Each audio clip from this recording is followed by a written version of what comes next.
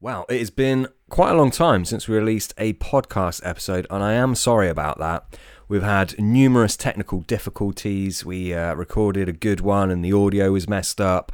Then we were booked in to do another one, and unfortunately Pete couldn't make it.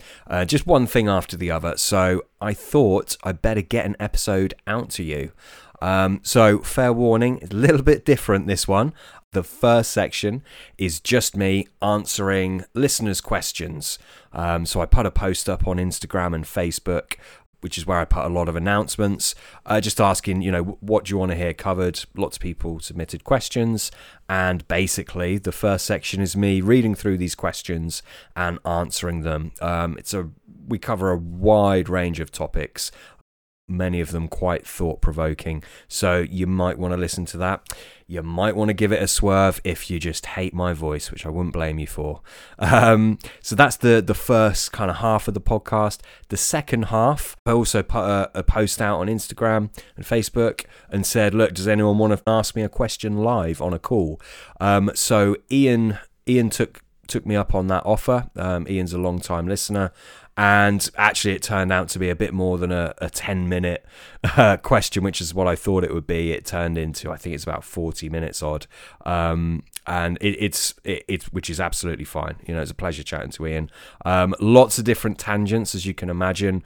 But Ian asks me a few questions about some of the products that I'm producing and why I produce certain things and how I develop things. We also talk about Scottish carp angling, and he talks about psychology. We meander through several different topics. And talking of products, if you haven't seen already, and if you don't follow us on Instagram or Facebook, you won't have. So perhaps if you don't follow us, you might like to, because I put a lot of announcements out on there. I've knocked up some very special hook baits, limited time only. There's a set amount that I've made, and there'll be no more produced. And these are my tried and trusted recipes that I've been using for donkey's years and have caught me so many incredible carp throughout my carping life. Real kind of banker pop-ups, I would call them, ones that you can rely on. So there is a plum and crab one, which is in like a real nice washed out pink. There's loads of other goodies in the back end of that, so to speak. Scopex and black pepper is another one in a nice kind of dull yellow. And then in like a kind of reddy lava kind of colour, there is pineapple and embutyric acid, along with another carboxylic acid, which is a little bit different from your standard pineapple and MBA, but just very, very effective. So yeah, if you want to take advantage of those, go ahead to our website, optibaits.com, optibaits.com. I've actually just updated the website, so it should be a little bit more user-friendly. So go and have a snoop around that if you haven't done so already. And yeah, take advantage of them. Actually doing a bundle deal where you can get all 3 pots for a reduced price. So go ahead, check them out, optibaits.com. Lastly, of course, this podcast is supported by the awesome BP Milling, who I'm sure you've all heard of, but they make incredibly sustainable fish feed and run a truly excellent YouTube channel. Ben, the main man at BP Milling, just did a fascinating video and very entertaining video, I must say, on algal blooms. So definitely go ahead and check that out. Subscribe to his channel for future goodness. His videos are all based around what's happening in the current fishing season. So it's really quite interesting, and I'm sure it will help you put some extra fish on the bank. So go ahead, check out BP Milling on YouTube. Just search BP Milling on YouTube. You'll find it. Some great content there. Make sure you subscribe. I know he's got some really cool videos coming out as well pretty soon. So you'll want to take advantage of those. That's it for the intro. Let's jump in to this episode. As I said, a little bit different from normal. You've been warned, but I hope you enjoy it nonetheless.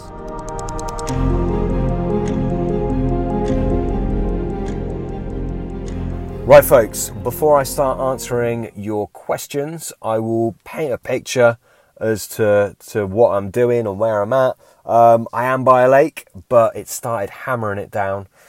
So I've decided to run and take cover in my car. I'm not doing a night or anything like that, so I don't have a brolly set up. I'm just sort of stealing a few hours, and I've been fishing for about 2 hours, done some stalking, going to record this podcast and then hopefully get out on the bank for another hour or so before it gets dark, and hopefully catch a carp. I've actually had one already, which I'm absolutely chuffed with. This is a low stock lake, so to catch one stalking is pretty damn good going, especially after only a few hours. So I'm really happy with that. Hopefully I'll have one after I record this podcast. I am drinking. I am having a tipple of the episode. I'm having a few actually because I'm not driving today, so make the most of that. I'm about 3 Heineken deep and 1 Madrí. This is like a new beer. Well, I don't know if it's new, but I've never seen it around before. I've started seeing it. So I've had 3 Heinekens. I'm on a Madrí at the moment. I've got a few more Madrí and a few more Heinekens. So yeah, I'll be well lubricated for this, I'm sure. As I've said, before anyone picks me up on it, I'm not driving. So, you don't need to message in angrily. I don't drink drive, don't agree with it, so don't worry about that.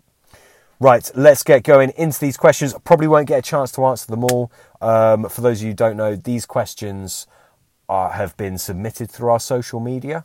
So basically, sometimes what I'll do is I'll put a story out on Instagram usually, which will go to Facebook as well, I think. And I'll just say, we're recording an episode, what do you want us to cover? And then people can comment and ask us questions and we can cover them. That's how it works. So if you don't follow us already, then make sure you do. Instagram is where I'm most active. Right, let's jump in. So, first question, how much do carp anglers overthink things? I would say a lot. Well, do you know what, actually? I would say a lot, but then I would say also not enough. I think in some circumstances you can definitely overanalyze and obsess about things that probably aren't as important as they are made out to be in your head. But I think other times, to be honest, I think anglers don't think about things enough. It depends on the angler, of course, but a lot of people, and I try not to fish these venues, but a lot of people will go to a busy venue and sort of put a bucket behind someone who's fishing, wait to slot in that swim, ask them how they've been fishing, ask what's working on the venue, what's been coming out of where. I'm not knocking that, by the way. Absolutely crack on. If that is your thing, then go ahead and do your thing. It's not for me. But I would say those anglers are probably not thinking about things enough on their own. They're just taking the information available and then using it. And you could you could extrapolate that out through all of angling. Bait would be a good example. How many people just buy bait blindly and don't really think about what's in it and the application towards their water? They've just heard it's a good bait, it's catching fish, and that's that. And that's, do you know what? I'm really contradicting myself here, but that's probably enough for most scenarios. But sometimes, let's say you're targeting a particularly tricky water, you might need to do something a little bit more creative with bait rather than just use the bait that you're dead confident in. And don't get me wrong, that obviously always go with what you're confident in. There's a few boilies I'm really confident in. Of course, that's my go-to. Sometimes you need to think outside the box.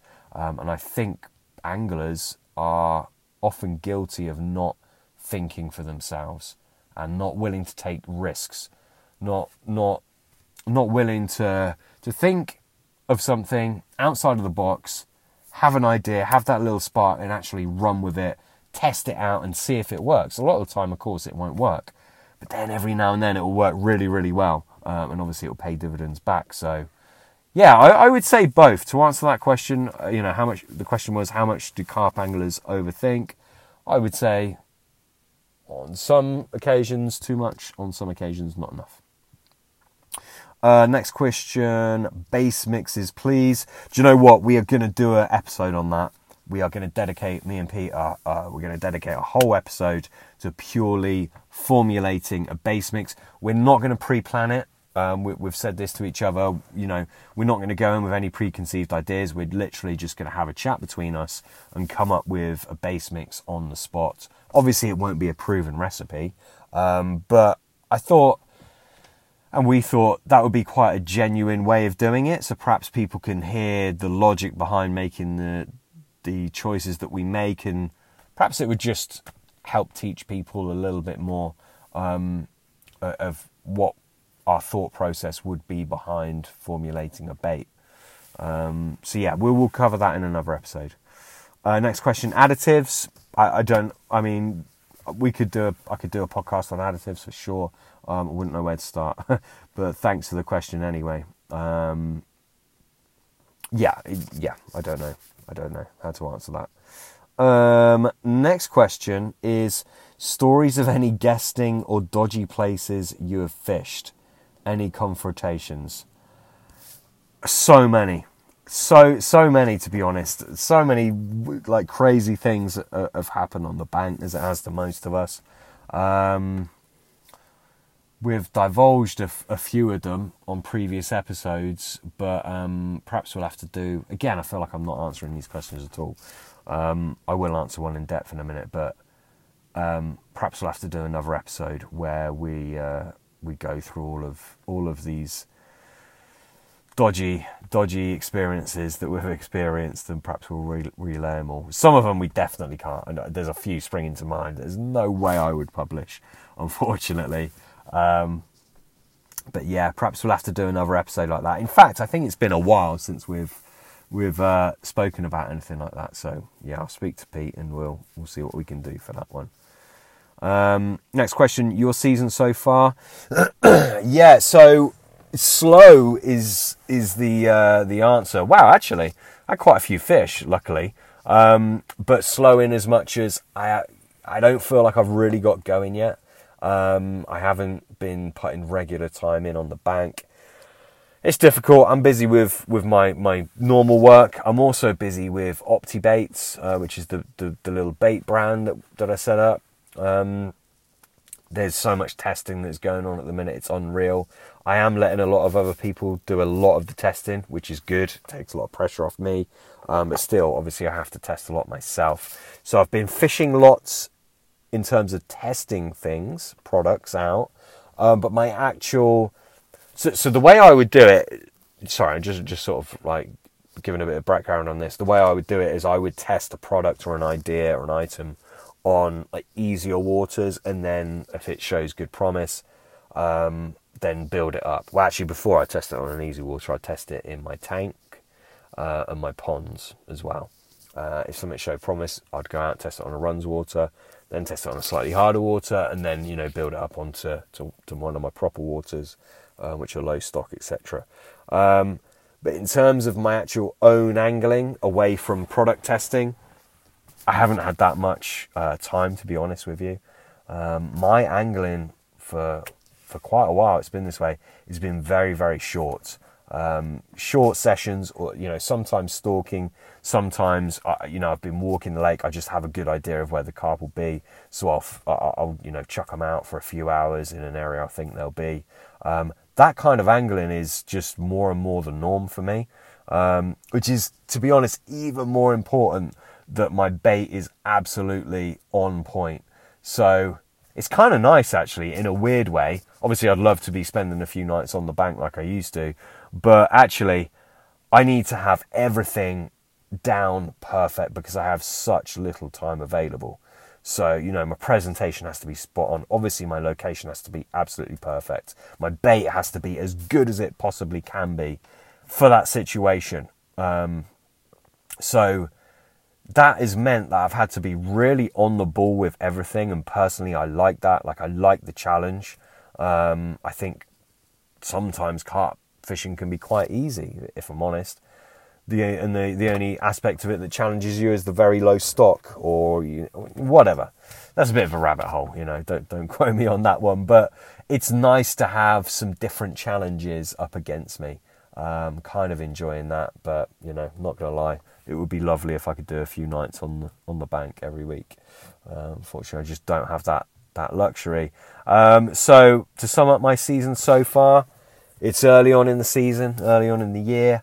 I've had some carp that I'm very proud of catching and feel very, very, very happy to have caught. Hopefully much more to come. To be honest, I think it's going to be short sessions for me most of this year. I'm sure I'll do the odd night, maybe once a month or so, but I think in between that it's just going to be sort of 4 or 5 hour sessions as and where I can, which is good. I think it keeps the sword sharp, if I'm honest with you. But yeah, that's my season so far. Next question is your hook baits in detail, which to use, where and over what types of bait. I'll answer this fully in another episode. I'm not trying to just, fob you all off, but we are going to do an episode purely on OptiBaits for those of you who want to know the in-depth info on the products that I sell. I don't want to just seem like I'm spamming everyone in normal episodes, so I'll have a dedicated episode from that. And if no one's interested in my bait, obviously don't listen to that episode. So I will cover that just briefly for this. Which to use, where, over what types of bait. At the moment that there's 4 main hook baits that we sell. The black buku is based on our, infamous blackcurrant flavour. It's a dark bait. I'll be honest, I cannot see myself not having that on one rod for the foreseeable future. It really is that good. That's great over if you want a dark bait, you want it to be a bit more subtle, that's a great bait to choose. That being said, if you're fishing a dark bait, it's like deep purple kind of colour. Not really purple, that doesn't do it. It's like the colour of a blueberry, really. Think of that. It's similar to that. Very, very dark. But if that's over a very sandy bottom, that's actually a highly visual bait. So people forget that. People think, just what it looks like to your naked eye. Like a bright yellow one. That could be quite subtle over a real sandy lake bed. Something to think about maybe. But yeah, so in any instance that I wanted a darker bait, definitely I'd reach for them. Hands down. And it's just a phenomenal bait. I would fish that as a single. I'd fish it over bait. I would fish it over a dark bottom to blend in. I'd fish it over a brighter bottom to stick. I just, as I said, immense confidence in those black bukus. They are just ridiculously good. The Warlocks, that's our other very, very popular bait. More of a spring, summer and autumn bait. I wouldn't really use that in the winter. But just for the amount of fish that is doing, it is just ridiculous. It surprises me even. And I know how good these baits are. I wouldn't bring them out if they weren't. Because I don't need to bring any of these baits out. I'm doing it for passion and for all the reasons you'd want someone to do it for. I definitely aren't doing it for money. I just lose money in that company. It owes me a lot of money. So yeah, the Warlocks are just the fish that it's producing are absolutely phenomenal. But I would definitely say that was one for the warmer weather, or the warmer water temperatures. You can fish it as a single or fish it over bait. A good hook bait should be able to be fished on its own or over bait. It shouldn't matter. If you get extremely over-flavoured baits, yeah, that can be a bit of a hindrance when you're fishing over bait, just because of the contrast. But then in some scenarios that can work well. But anyway, none of our they're strong, but none of our hook baits are over-flavoured to that state, I would say. So either or with that. If I was to sling out a single hook bait, it would be either the polar fruit or the tree fruit. I would happily fish them over bait. I do fish them over bait. That's not an issue at all. But yeah, as more of a single hook bait approach, I would choose the tree fruits or the polar fruits. Probably edge towards the tree fruits in the warmer water temperatures, and then in the winter I would definitely be going for the polar fruit. Very, very hard to beat in the cold water. Hopefully that helps. As I said, I will do an episode solely on all of the products that I sell, just to give everyone that sort of real in-depth info on everything. That will be coming up soon. Next question is type of bait in combination with rigs and feeding pattern, compact, spread, etc. Good question, I think. I'd like to ask you more about it and sort of really see what you mean, but I guess I'm reading between lines here, but type of bait in combination with rigs. Yeah, so I would suit my rigs. I would change my rigs to suit my baiting approach, if that makes sense. So if I want to put a load of bait in a small area, for argument's sake, or even if I wanted to fish a large area but I wanted a lot of bait there and the baits would be close to each other, generally I'd have a shorter hook length, and I'd be fishing on the deck. Maybe a wafter. I don't really do wafters, to be honest. I might, drill out a bottom bait and put a bit of cork in, but that's more unusual. Generally, I'm a bit of a simple creature. I'll fish a bottom bait or a snowman, which I guess is kind of wafts, or I'll fish a pop-up. But yeah, if I've got that kind of that close baiting spread, then I'll generally fish a bottom bait or a snowman.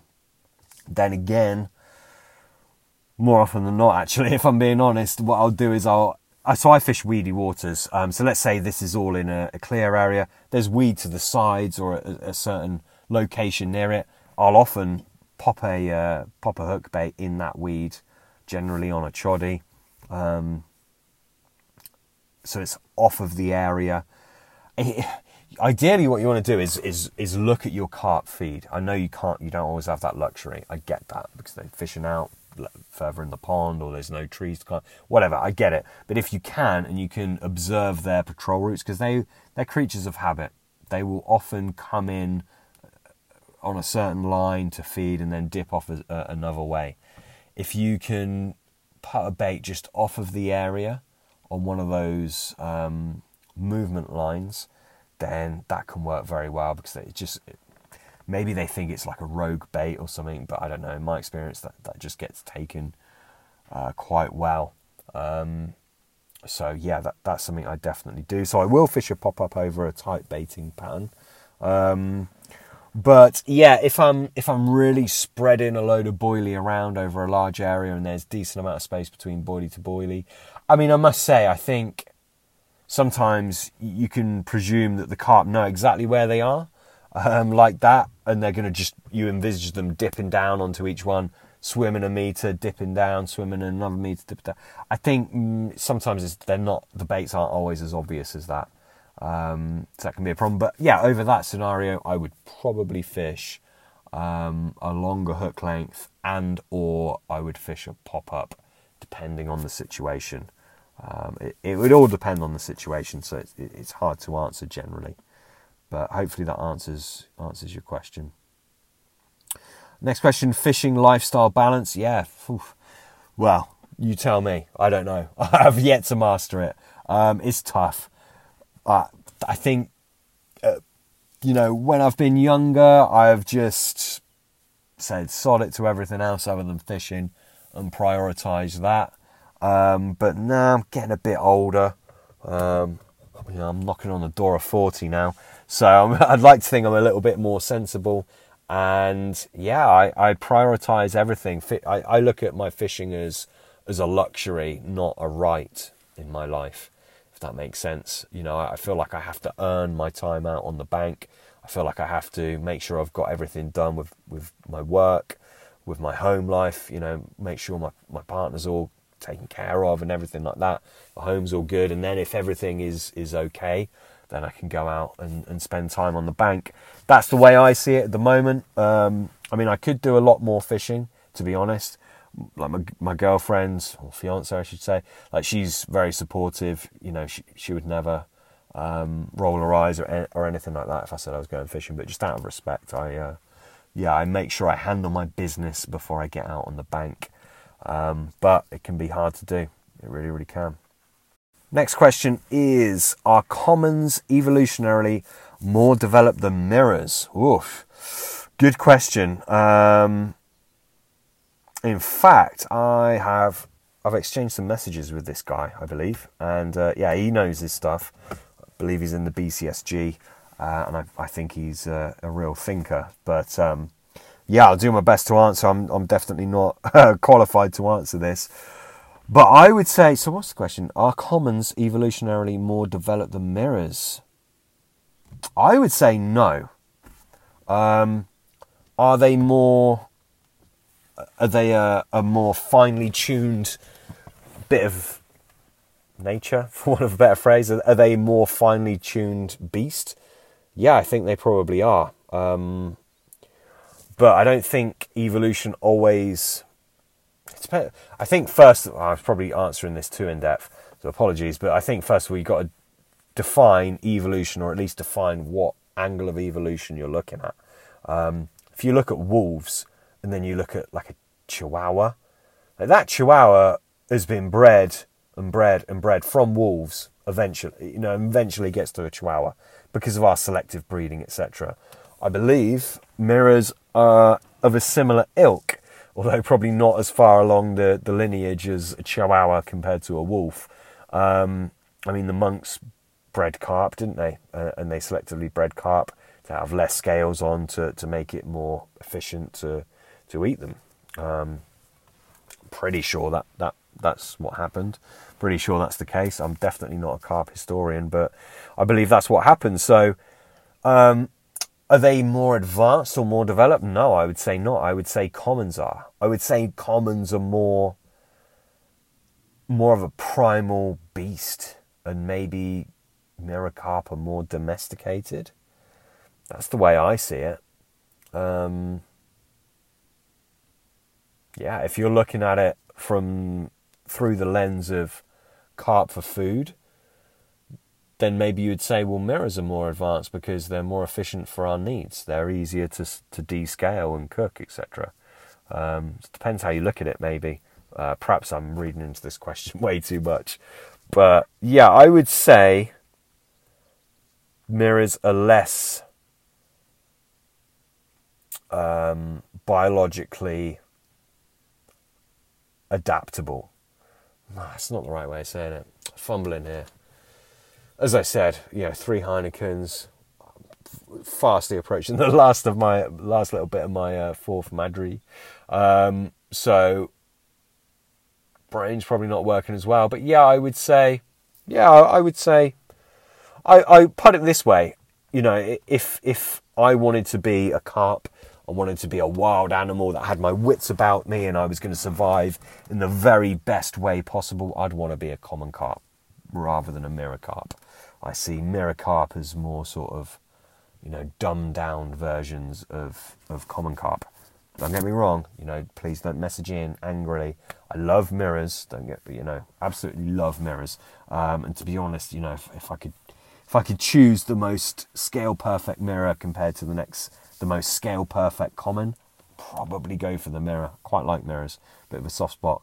But yeah, as far as evolution and biological function, I think common carp have the edge. Next question: additives and ingredients that you would not go without in a boilie, and why? Whew, big question. So, is there any ingredient I wouldn't be able to not put in a boilie?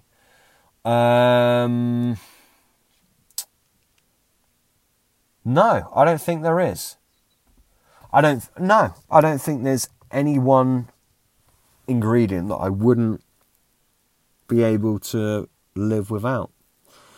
So let's say I'm rolling a feed bait. I mean, there's lots of things I like to do, but if fish meals no longer existed, I would be very disappointed, but I could live without them. If milks could no longer exist, I'd be very disappointed, but I could live without them. So yeah, I mean, flavors even. Like, I sell flavors through OptiBaits, but even those, I'd happily roll a bait without a flavor. That wouldn't be a problem at all. So yeah, difficult question, but actually it's quite an easy answer. I would say no. There is no one ingredient that I would not be able to live without. No. No, not even flavours. I mean, flavours even.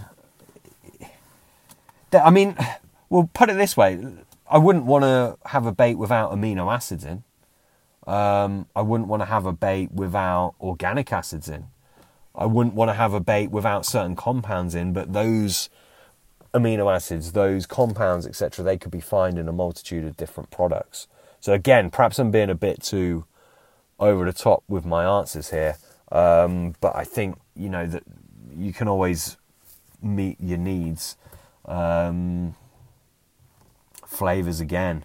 I mean, flavors are interesting. People think, so you're using that flavor because you want it to smell more fishy or you want it to smell fruity or whatever. But actually, when you start looking at the composition of successful flavors, if you can, I mean, most people can't actually get the actual recipes for the actual flavors, but if you look at the really successful flavors, there is a theme there. And most flavors are absolutely worthless in a bait, I'll be honest with you. 9 out of 10 flavors, absolute garbage. Probably more than that, actually. That, it's not necessarily that when you include them, they're going to make the bait worse, but they're not going to enhance it at all. But there are a few flavors out there, quite a few, and they can seriously enhance any bait, whether that's a feed bait or a hook bait. Now, when you actually, peel back the layers a little bit further and you look at the breakdown, the chemical breakdown of those flavors, quite a few of them have there's a few different things that I would look for, and all of the good, very, very best flavors have these things in common.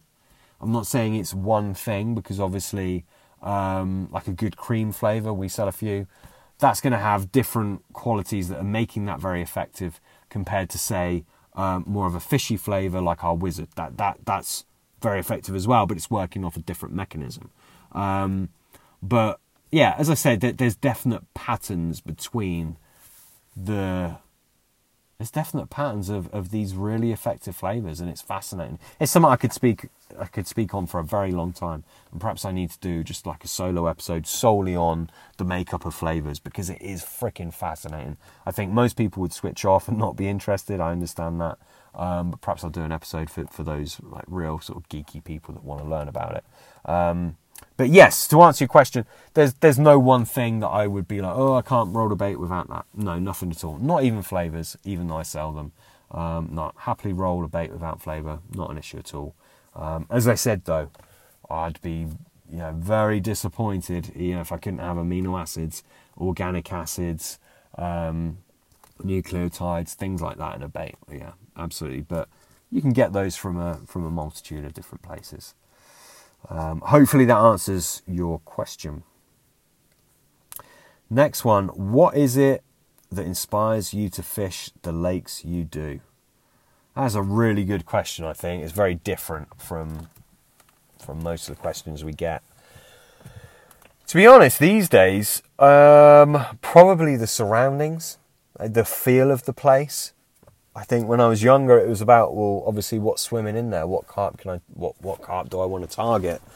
But now I've got a bit older. I've caught a lot of carp in my time, not as many as some people, of course, but I've caught a lot of carp. So now I value my time on the side of the lake just as much, if not more, than the actual carp I'm catching. So, I mean, that being said, I couldn't fish for carp that I wasn't drawn to. I couldn't just fish for mud pigs, even if they were in the most beautiful lake around. I couldn't do that. But in the same respect, I couldn't fish for the most amazing carp if it was in not very nice surroundings. So yeah, I like quiet places, ideally, don't we all, but ideally a lake where no other bugger is anywhere near you.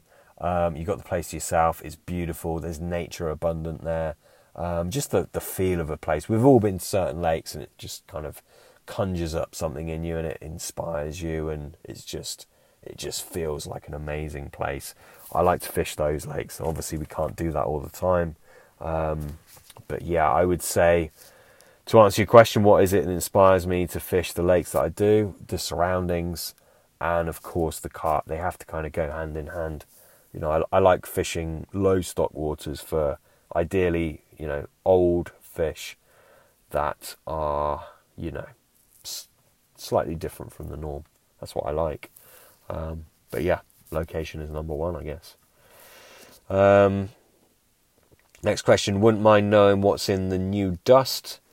See how it affects my current bait. Yeah, I guess you mean the Lust Dust. Definitely not going to tell you what's in it. It's a complex blend, I will tell you that. It'll enhance any bait, and you can quote me on that. That Lust Dust will enhance any bait, whether that's, again, feed baits or hook baits. That will really bring a lot to the party. Any bait that I'd roll, I would use that in, 100%. But unfortunately, no, I'm not going to tell you what's in it. Next question, newbie guide to rolling HA pop-ups. People listening may benefit from it. Yeah, a newbie guide to rolling. Oh, high attract, I guess that is pop-ups. Yeah, well, again, I feel like a guide would be a whole episode, but I'll give you a few key points. What would I say? Don't over-flavour them, a la John Baker. That's very much his message, over-flavouring hook baits. But at the same time, don't under-flavour them. The flavour levels on a hook bait, on a high attract hook bait, it's a funny thing. Some flavours you can actually go pretty damn high with, and other flavours you really can't. You're only really going to know that from either listening to someone else who's trialled it and they're being honest with you, or by trialling it yourself. So I just used my flavours, for example. The Strawberry, it's very effective at low levels, but you can actually go quite high with it. Compared to, say, like our like the Wizard. That's not going to be, if you start piling that stuff in. Let's say you wanted to make high attract hook baits and you used Strawberry at 7mm an egg. That's very strong. That would catch well. I'd probably use it a bit weaker, but it will catch well at 7mm per egg of the Strawberry. If you put the Wizard in at 7mm per egg, you're going to be repelling carp. You're going to have to wait till that hook bait is so washed out, and by then you will have packed up and gone home. So yeah, it depends on the flavour. So don't over flavour, but don't under flavour. Whoever you buy your flavours off, speak to them. Send them an email, send them a message on social media. They should, value you enough to actually spend a bit of time with you. The only thing I would say is, ask good questions. Don't just be like, what level would you put this at? Because they're just going to give you a generic answer. But if you're like, look, I'm trying to make this hook bait. Don't want to make it too weak. Don't want to make it too strong. Here's the rest of my mix. Here's the kind of lake I'm fishing. What do you think? Ask a good question like that. Any brand worth their salt is going to come back to you with a detailed answer. In addition to that, what else I would say? What was the question again? Newbie guide to rolling. Yeah, as a whole guide, it's probably in its own episode, but a few takeaways. Don't under flavour, don't under flavour. Don't over flavour, don't under flavour. But also, think about the solubility. You want it to have a decent amount of solubility. So you want, it to be soluble, to break down, to leach off, be attractive. But obviously you don't want it to be too much so if you want that bait to remain intact in the water for any decent length of time. So yeah, definitely pay good attention to the solubility. I think colour is really important as well. Contrast is the key, not the actual colour that we see. It's a bit of a rhyme there. But I said this earlier, don't just think, I want a bright hook bait, so I'll sling out a yellow or a white, when actually you're fishing over real pale sandy bottom, and actually that blends in, not perfectly, but it's not going to be as obvious as, say, a black hook bait over very pale sandy gravel. So think about what you're fishing over as well. This question is specifically about high attract hook bait, so think about the colour and think about the contrast of the hook bait against the background that you're fishing it. Other than that, as I said, probably needs its own episode. Next question is, start to base episodes specialising on certain ingredients tonight. Yeast. Yeah, good idea, actually. Yeah, that is a good idea. Too late for that now, because I've already waffled on about lots of things. But yeah, I like that idea. I'll have to put that in the memory bank. I'll have to write that down. Right, next question. New flavours and levels to use at. Kind of covered that already. I will cover everything in another podcast. If anyone wants any help and guidance on, our flavours and what levels to use them at, just send a message. The more detail you can give me, the better I can answer your question, to be honest, regarding flavour levels, etc. Just find me on social media. Instagram is the best, or email us. You can find that on the website. Yeah, just get hold of us and I'll answer any questions you have the best way possible. Base mix ingredients, again, I'll cover that on another one. Preparing particles. Thoughts on fermenting particles? Yeah, I do it. I'm always in two minds about it. Most of the time when I use particles, I use them fresh these days, to be honest. I will use a bit of amylase. I've spoken about this before. Just kind of kick things off a little bit. But I'd also happily use things fresh. In terms of fermenting, I like my tiger nuts to have turned and gone all gloopy and sweet and sugary. Just to that stage before they get to the more vinegar. You don't want them at the vinegary stage. But before that, I like them like that.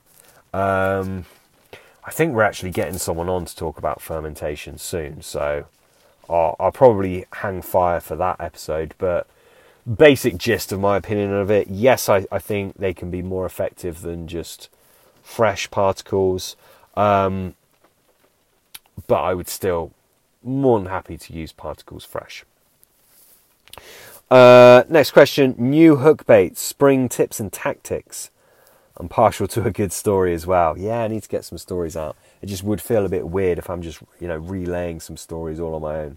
I need Pete for that one. But new hook baits, spring tips and tactics. I mean, we're on the run up to spawning, aren't we? Of course, single high track hook baits work very well. But so does giving them some food, giving them a good quality bait, whether that's particles with extras added or a good old boilie. I like boilies. But make sure you're giving them the full range of nutrients. I think this is so important. It's not just about protein. Protein's a bit overrated in as much as everyone's on about protein. What about good quality fats? What about your carbohydrates as well when they want to gain weight? Carbohydrate is more important than fat. In a bait, in my firm opinion. Perhaps I can talk about that another time. But yeah, so those are the macronutrients. Macronutrients are carbohydrates, fats, and protein. Make sure you've got those in the right ratios and make sure that they are bioavailable to the carp. That's really important. That would make up a good bait at any time of the year, but I think it's especially important when those carp, they know that spawning is coming up. They know that they need extra in their body to go through the rigors of this biological strain, because it's not an easy thing for the carp to spawn. I'm not just on about thrashing around in the weed or the reeds or whatever. I'm on about it's biologically taxing. The males, their testosterone goes through the roof. They need energy to do that. They have to produce sperm, milk. Lots of things are happening to them. For the females, of course, they have to populate hundreds and hundreds of thousands of eggs, so they need the building blocks. What are the building blocks of life? Protein, fat in the myelin sheath and the cells. They need all of these different things. And of course, in addition to the macronutrients, they need the micronutrients, they need the minerals, they need the vitamins. So I would say give them something that they need. I think most animals are much more in tune with their bodies than we are. I think they seek out and they know what they need, and when they eat it, they know if it's good for them or not. So yeah, give them a good bait. That'll be number one for this time of year. Make sure you fish where they are.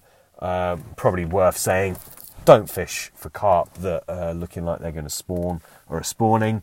Leave them to it and let them recover after as well. Really, really important. Some of us fish for very old carp, and they really need time to recover. I like this whole rule of shutting lakes for weeks and weeks. I think it's good. I think it's pretty essential, really, if we want to look after them best way possible. So yeah, that would be my last word on that front. But, well, actually, no, I'll add to that. As always, doesn't matter the time of the year. Find the fish. Like, find the fish first.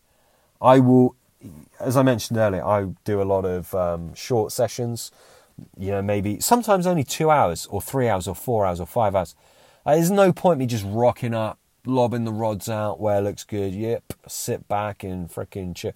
Like, no, I need to be on those fish. Yes, I do that sometimes, but that's only if I've been walking the lake, I feel like I'm in tune with the lake, and I feel like I really know where the carp will be. Otherwise, I'm there, I'm walking, I'm looking, I'm climbing, and I'm just tirelessly looking for signs of carp. You must find the carp. It is the most important thing. You have the best bait, the best rig, the best everything in the world, but if you are not where the carp are and ideally want to feed, then you're just wasting your time. So yeah, I spend a lot of time on that, and that would be a tip for you. Well, I got excited there and I've like closed everything off. Here we go, back to new hook baits. Yeah, I've done that one. Next one, nucleotides. That's all the message says. Yeah, use them. That is what I'll say to nucleotides. They're actually really fascinating, and I've started using them in single form, or playing around with using them in single form. Yeah, nucleotides, probably underrated. Probably a lot of people don't really know what they are, what they do, but yeah. If you are, I don't know who you are, sorry, I don't know if we've spoken or not.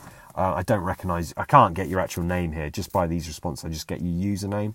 But yeah, if you are into bait, then yeah, explore nucleotides. Absolutely. There is a lot of mileage in them.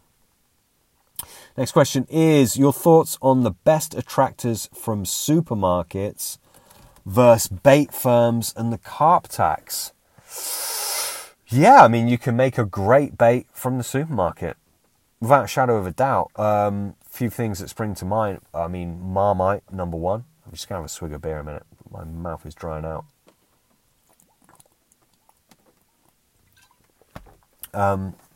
Excuse me. Yeah, Marmite, very, very good, very underrated. Vicon as well. Although I don't think you can get that in supermarkets now. I mean, look, there's a whole host of things in the supermarket that is good. Sweet corn, even. Let's keep it simple. You know, sweet corn, really good bait, isn't it? It's like pretty hard to beat. I'm working on a bait, a boilie that's very effective. Very, very effective, to be honest with you. And I'm quite confident I won't go into it too much. Who knows? Maybe I'll produce it one day. It will be really expensive based on milks. But I think it has the ability to really produce the results sometimes. But, I mean, as good as I think that is, I could be outfished on sweet corn sometimes, you know, because sweet corn is just that freaking good. Or Kenny Gates rolls phenomenal baits. Huge advocate of Kenny Gates and his baits from Bait Asylum. His R1, super confident in that. If I want to fish, like that is just such a good bait. But I bet on some occasions, sweet corn will outfish it. No offense to you, Kenny, if you're listening. It's just the way it is sometimes. You don't know what the carp want on that given day. And something like sweet corn can be really good. Don't get me wrong, if I had to use one, Kenny's bait or sweet corn, I'm definitely choosing Kenny's. I'm just saying, you know, it has its place. That would be a good one. You can get brewer's yeast from the supermarket. Really, really good additive. Fish sauces, really, really good. There's lots of different things that you can get from a supermarket. I don't really know if I'm answering your question or not. Let me just read it again. Your thoughts on the best attractors from supermarkets versus bait firms and carp tax. Yeah, so I will say this. I think there's better things available from bait firms than there are from the supermarket. I'm not just saying that because of mine. Take British Aquafeeds. I don't think there's anything in the supermarket that you couldn't get the equivalent of from British Aquafeeds that would probably be better. So, yeah, I don't know. It's hard to draw parallels like that. But if I could only do one, bait firms or supermarkets, I would choose bait firms, 100%. But that being said, if you're on a budget or you just don't want to buy from bait firms, yeah, lots in the supermarkets. Crack on and yeah, you'll catch carp for sure. It's a good question. I feel like I should probably explore that more. But yeah, maybe I'll wait for Pete. He's a bit of a tight-fisted fucker, so he's probably more clued up on what's available from supermarkets at the minute. Next question. We're getting through these pretty quick, actually. There's not that much left. I'm sure you'll be pleased to know, because it's probably a little bit weird just listening to me kind of talking to myself. Next question is HNV theory is always interesting.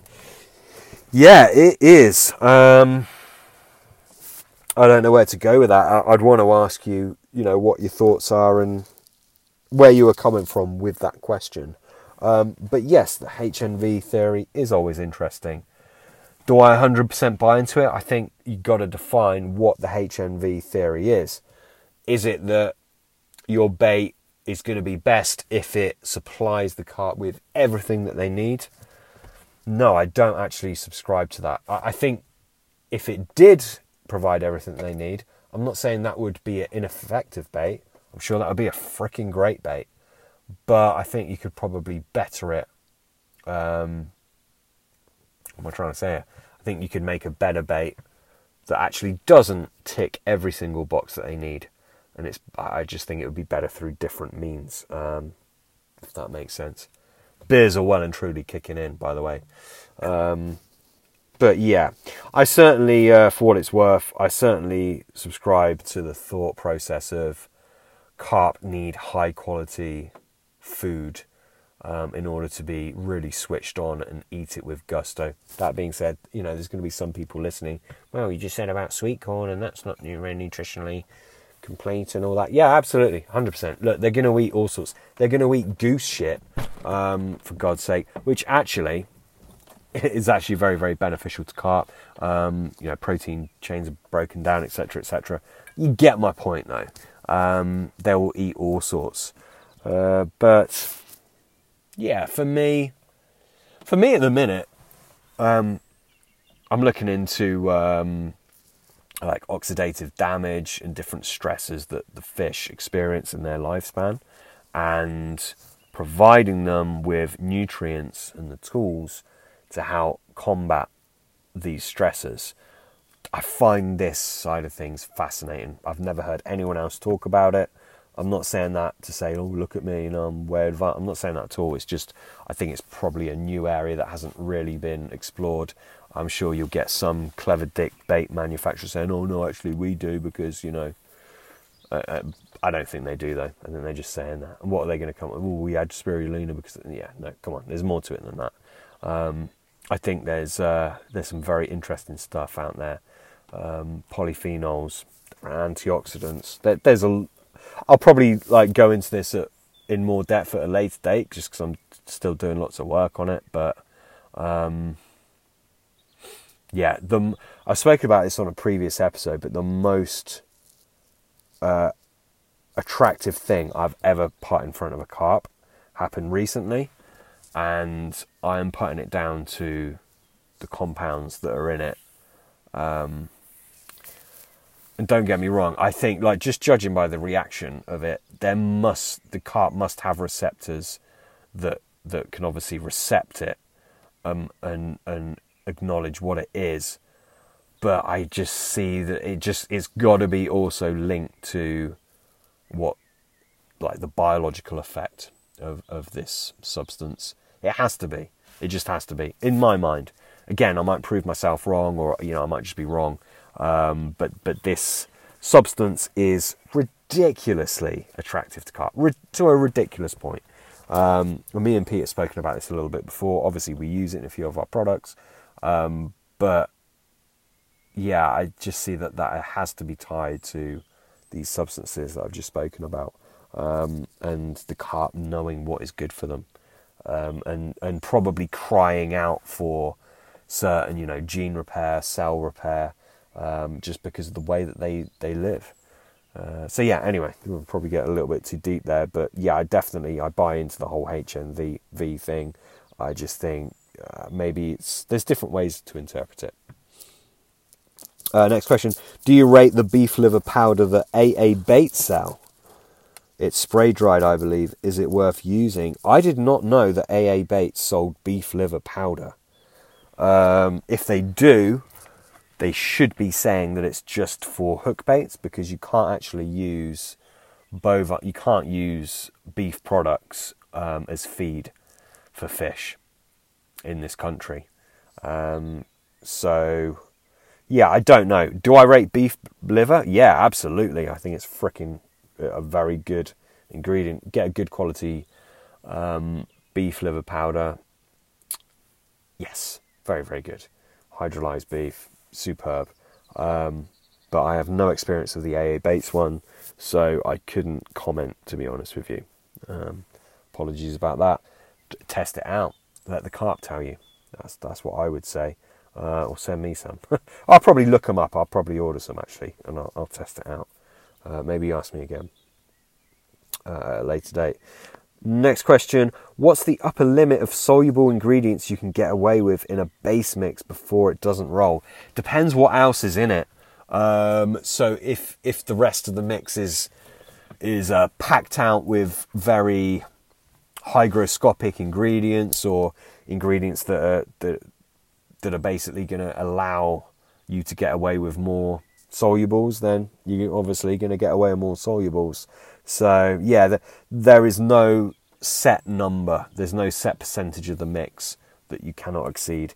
It would depend on the rest of the mix. And then to a degree, it will depend on boiling time, air drying time, etc. Percentage of eggs. I say percentage of eggs because most of us add a lot of liquids to the eggs nowadays. Obviously that, depending on what you're adding to the eggs, most of the time it's going to reduce the binding capability. And yeah, there's so many variables in there that, unfortunately, that's a hard question to answer without a bit more context. So yeah, hopefully that answers it enough though. Next question. When creating a milk protein base mix, what ingredients and percentages? Good question, but I'm not going to just give away my mix to you, because I'm working on a milk protein right now. So yeah, bad timing for you, unfortunately. Sorry, but obviously I don't want to give away too much. But let's see what I can answer. What ingredient milk protein? What ingredients percentages? There's some milks that I think you really want in there. WPC80 would be one of them. Calcium caseinate would be another one. Personally, I like rennet casein as well. Lactalbumin, if you could get the proper lactalbumin, then yeah, I would have that in there. But the fact is, you can't. There are bait companies now. You go on their website, look for lactalbumin, you'll find it. And I get messages all the time about lactalbumin. Do you rate this lactalbumin? Do you rate that one? The answer is no, I don't. Yeah, if you want to actually find out how much proper lactalbumin costs, go onto the Sigma Aldrich website. It's I don't know, £1,000 for 50 grams or something ridiculous. It's probably not quite that much, but it's a lot. It is a lot. So yeah, unfortunately, you cannot get proper lactalbumin as we used to know it anymore. It's just not available. But if it was, then hell yeah, I would be using that stuff. I just won't use it at the just ridiculous price that it's at. But yeah, go with your rennet, go with your calcium caseinate, go with your WPC80, go with, lower level of hydrolyzed milk as well. Go to myprotein.com. They'll sell a good hydrolyzed milk powder. Start with those, play with the levels, get the carbohydrates in there as well. Get a little bit of honey. Seems to work very, very synergistically as well. Good quality honey. Really enhances a mix. I'm learning more and more about honey all the time, but in a good quality milk protein bait, just from what I'm seeing, I think honey really does enhance it And I've been using honey for quite a long time. I spoke about it briefly on the John Baker podcast. I think I spoke about it with him more off air, but funnily enough, I'd been doing a lot with honey. John had been doing a bit with honey, and it's interesting stuff. Manuka is great. I use Manuka in OptiBaits, in our hook baits. It's expensive to get the very good quality stuff, but it's worth it. But you don't even need to use that. Just get a good quality raw honey local to yourself. And yeah, I would say good addition to a milk protein bait. As I said, get your carbohydrates in there as well. Well, obviously you've got sugar in the honey, that is carbohydrate, fructose, glucose. But yeah, get your other carbohydrates in there as well. Bread will work well in there as well. I know people shit over breadcrumb in baits. Actually, it can be very functional. It can serve a good purpose. And yeah, I would have breadcrumb and honey in a very high milk protein bait and some other things. And yeah, as I said, I don't want to give the game away too much, but it's not always the most expensive ingredients that really make a big difference. I will say that. I know I've just mentioned Manuka honey, which is bloody expensive, and the milk proteins, they're expensive. I get that, kind of contradicts myself. But yeah, just look at the bigger picture. That's what I would say. It's probably all I want to give away right now. I'll probably go into it a bit more. I'll tell you what, actually, when me and Pete come on an episode to formulate a base mix, I'm sure we'll do a milk protein one. So I'll probably answer this much more efficiently in that episode. Just going to swig on my beer once more.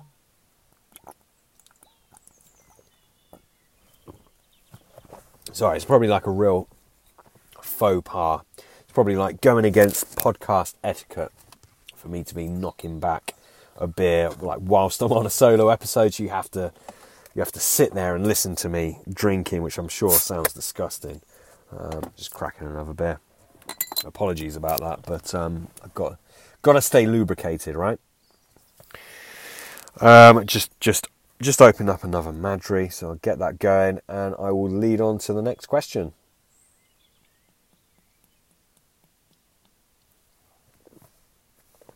I don't want to, by the way, normally I'd edit shit like this out, but tight on time, so I won't be editing this, so unfortunately you just got to listen to me swig beer in between these questions. The next question is, again, fermenting particles. Is this the way to go, yes or no? So another question on particles. Yeah, it can be. As I kind of answered this before, yeah, it can be the way to go. It can really switch the carp on. I actually know a very good angler who pretty much exclusively fishes with fermented particle. Doesn't really use much else at all. And he catches a lot of fish. I think he's a very good angler anyway. I think you could give him a pretty average bait and he'd still catch a lot of fish. But yeah, I think there's something in the fermenting. As I said though, happy to use fresh. I like groats. Not many people use groats anymore, but groats and peanuts, that's a very good combination that's hard to beat in the right situation. But I'll use those fresh. I'm happy to let my peanuts turn a little bit. But compare that to something like tiger nuts. I like them gloopy. It's just the way I do. Pigeon conditioner, you know, I like that a little bit older rather than fresh. But again, I'll use it fresh. Perhaps we'll do a podcast on this. Recently I've got a fair few questions about fermenting particles. And I don't know why. Obviously, I've had 2 questions on this podcast. I had some people message in about it as well. I don't know if there's something out there in the media at the minute. There must be. But it seems to be getting a bit of interest at the minute. So it's interesting. Next question is, on top of the silt, away from the silt, or deep in the silt? Depends on the situation. I will happily chuck a rig right in the silt, in deep silt, if I think the fish feed there. I used to fish a lake back in Cornwall, and the carp, there was kind of more gravelly areas of the lake, there was weedy areas of the lake, and there was more like silt gullies. There isn't lots of lakes, but there was a lot of silt in a certain area of this lake. It was quite unique in that aspect, really. I know some lakes have a lot more silt in certain areas. I'm not saying that, but the lake was quite unique. Some of those fish clearly fed in the silt a lot, and they had stained lips, and inside of their mouth was stained, I believe from the silt, and you could tell which ones fed in the silt and which ones didn't. So yeah, I will fish in the silt. I'll fish in deep silt if I think they're really getting their heads in there. I'll also avoid it if I think that's the thing to do. Again, it's all circumstantial. Yeah, I don't know if that's much help to you or not. As I said, I fish in the weed a lot. I fish weedy lakes, and everyone's looking for the clear spots. Let's get 3 on the spot. Let's get the clear spots and all that shit. And I'm not meaning to mock them. That's a bit mean, but I get why they're doing that, because a lot of fish get caught like that. But fishing, be confident fishing in the weed or fishing in the silt. Go against the grain a little bit. As long as the rig is presented in a way that isn't going to, terrify the carp. If they have to run their face over your main line in order to find your rig, probably not going to end well for you. If they can't suck the actual hook and the bait into their mouth, excuse, that was a car just going past, I don't know if you hear that. If they can't actually get it in their mouth because it's tangled up in weed, it's not going to go well for you. But that aside, if you can present it okay, whether it's silt, weed, whatever, then go a little bit different. Do something a little bit different from the norm. If you think it'll work, don't just do something different for the sake of it, because that's kind of stupid. Don't start fishing 10-inch pop-ups popped up off the lead 2 foot. Maybe it'll work. Probably not gonna. Probably a little bit too blatant. I don't know, actually. Maybe it will work really well. Who knows? But don't just go super different for the sake of it. But if you think there's actually some merit in it, then go for it. How many food items randomly get held up in weed dotted around the lake? Loads. How many carp just suck those odd items in, with more confidence than they would do a freshly baited spot? Some of these lakes that get fished regularly, they're small venues. Or at least the fish will stay in an area. They know what's in the area. You chuck a load of bait out, you spot a load of bait out, they come back on their patrol hour or so later. They know that's just freshly been stoved in, and maybe that's maybe not, but maybe it's going to raise some alarm bells in them. Whereas, what about a strategically placed single bait in the weed on a patrol path? Do you not think that's going to get taken a little bit more confidently because they're used to seeing baits popped around? It's just a different scenario for them. Obviously, you want to conceal your line the best way possible, etc. But if you can get away with it, I think there's a lot of mileage in that, and that's why I spend a lot of time doing it. And again, as I said earlier, I don't have much time now. I don't have enough time to fuck about and get it wrong. So I'm only doing things that I really truly believe will get me a bite, and obviously, that's why I'm sharing that piece of advice with you. I think it makes a big difference for me. Right, next question. Let me have a bit more beer. I went so long without having a sip of beer, just answering your questions non-stop, and it just really dried my mouth out. And now I feel like I'm overcompensating for it. A little bit more beer. Next question.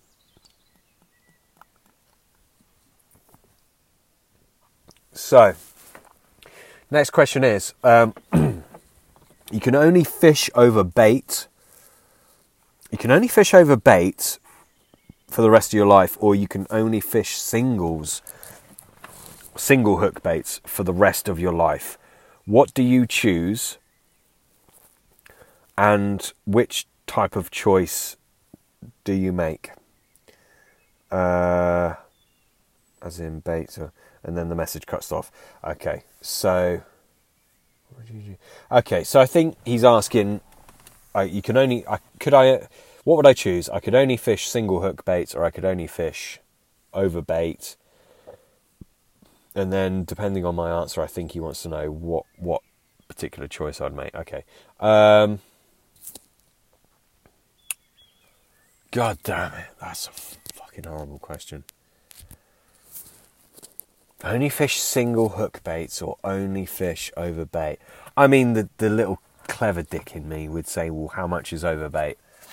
Because that could be 10 kilos or that could be a tiny little, stringer or something.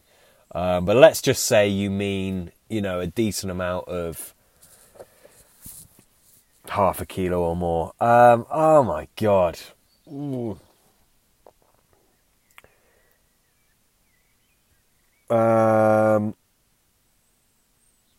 I would, I suppose, fish over bait, I guess. Painfully have to say that, purely because I do a lot of stalking, as I said. A lot of short session angling, so I'll get to the lake, I'll walk around, I'll look intently, but I'll try and find the fish, but I'll also prime a few spots in the margin. So obviously take bait with me. A likely looking spot, I will put a bit of bait in, walk around, put a bit of bait in another spot, and I'll go do the rounds. And the amount of times that you walk back around and there's a carp on your spot or near your spot, and then okay, right, there's carp there. Is that a carp I'd like to catch? Yes. Okay, then I'm going to go about, maybe putting more bait in, maybe not, but setting my trap and trying to catch it without it knowing that I'm there. Is it a carp I don't want to catch? Well, then I need to make the call, well, is there another carp near it that I probably want to catch or not? If not, then I'll go somewhere else. Anyway, you get the idea. But a lot of my angling is spent, priming spots. So I would have to say fishing over a bait rather than fishing singles. And I think he's trying to ask, Instagram only gives you a certain amount of room and the message cuts out. I cannot read what else you've written. But I think you're asking, what would I use? So if it was singles, what single hook bait would I use? If it's bait, what bait would I use? God damn it, again, that's difficult. What bait would I use for stalking if I could only use one? I would choose a boilie because I could fish it as a boilie. I could fish a boilie on the hair if there's nuisance species. But I could also break it up into, so it's kind of like ground bait or like a powder mix. Or I could, break it up in small pieces so it's like pellet-sized pieces. I just think a boilie is versatile, isn't it? Whereas like a pellet, I'll stalk with pellets a lot. Or, ground bait. I'm developing a few ground baits at the minute. They're ridiculously good. But they're not as versatile as a boilie. A boilie you can make boilies into ground bait. You can break them up small, so they're kind of like pellet size. You can do so much with them. So yeah, if I had to choose, I would choose fish over bait, and I would choose a good quality boilie. If you're going to ask what boilie would that be, well, I fish all year round. I love my winter carp fishing, so a good quality. Oh fuck me, yeah, it'd be difficult. A good quality. Fairly rich carbohydrate based bait with low level milks and a bit of pre-digested in, probably, but I probably need to expand on that a bit more. But yeah, that's the kind of bait I'd probably go for, purely because I enjoy fishing all year round. And so another kind of facet of my angling is I do bait up areas, I do stove the bait in, I do get carp on my bait. I think that helps as well, and I'd want a boilie I could do that with. So yeah, anyway, hopefully that answers the question. So next question is, have you ever used honeybee pollen in your fishing? What are your thoughts on it?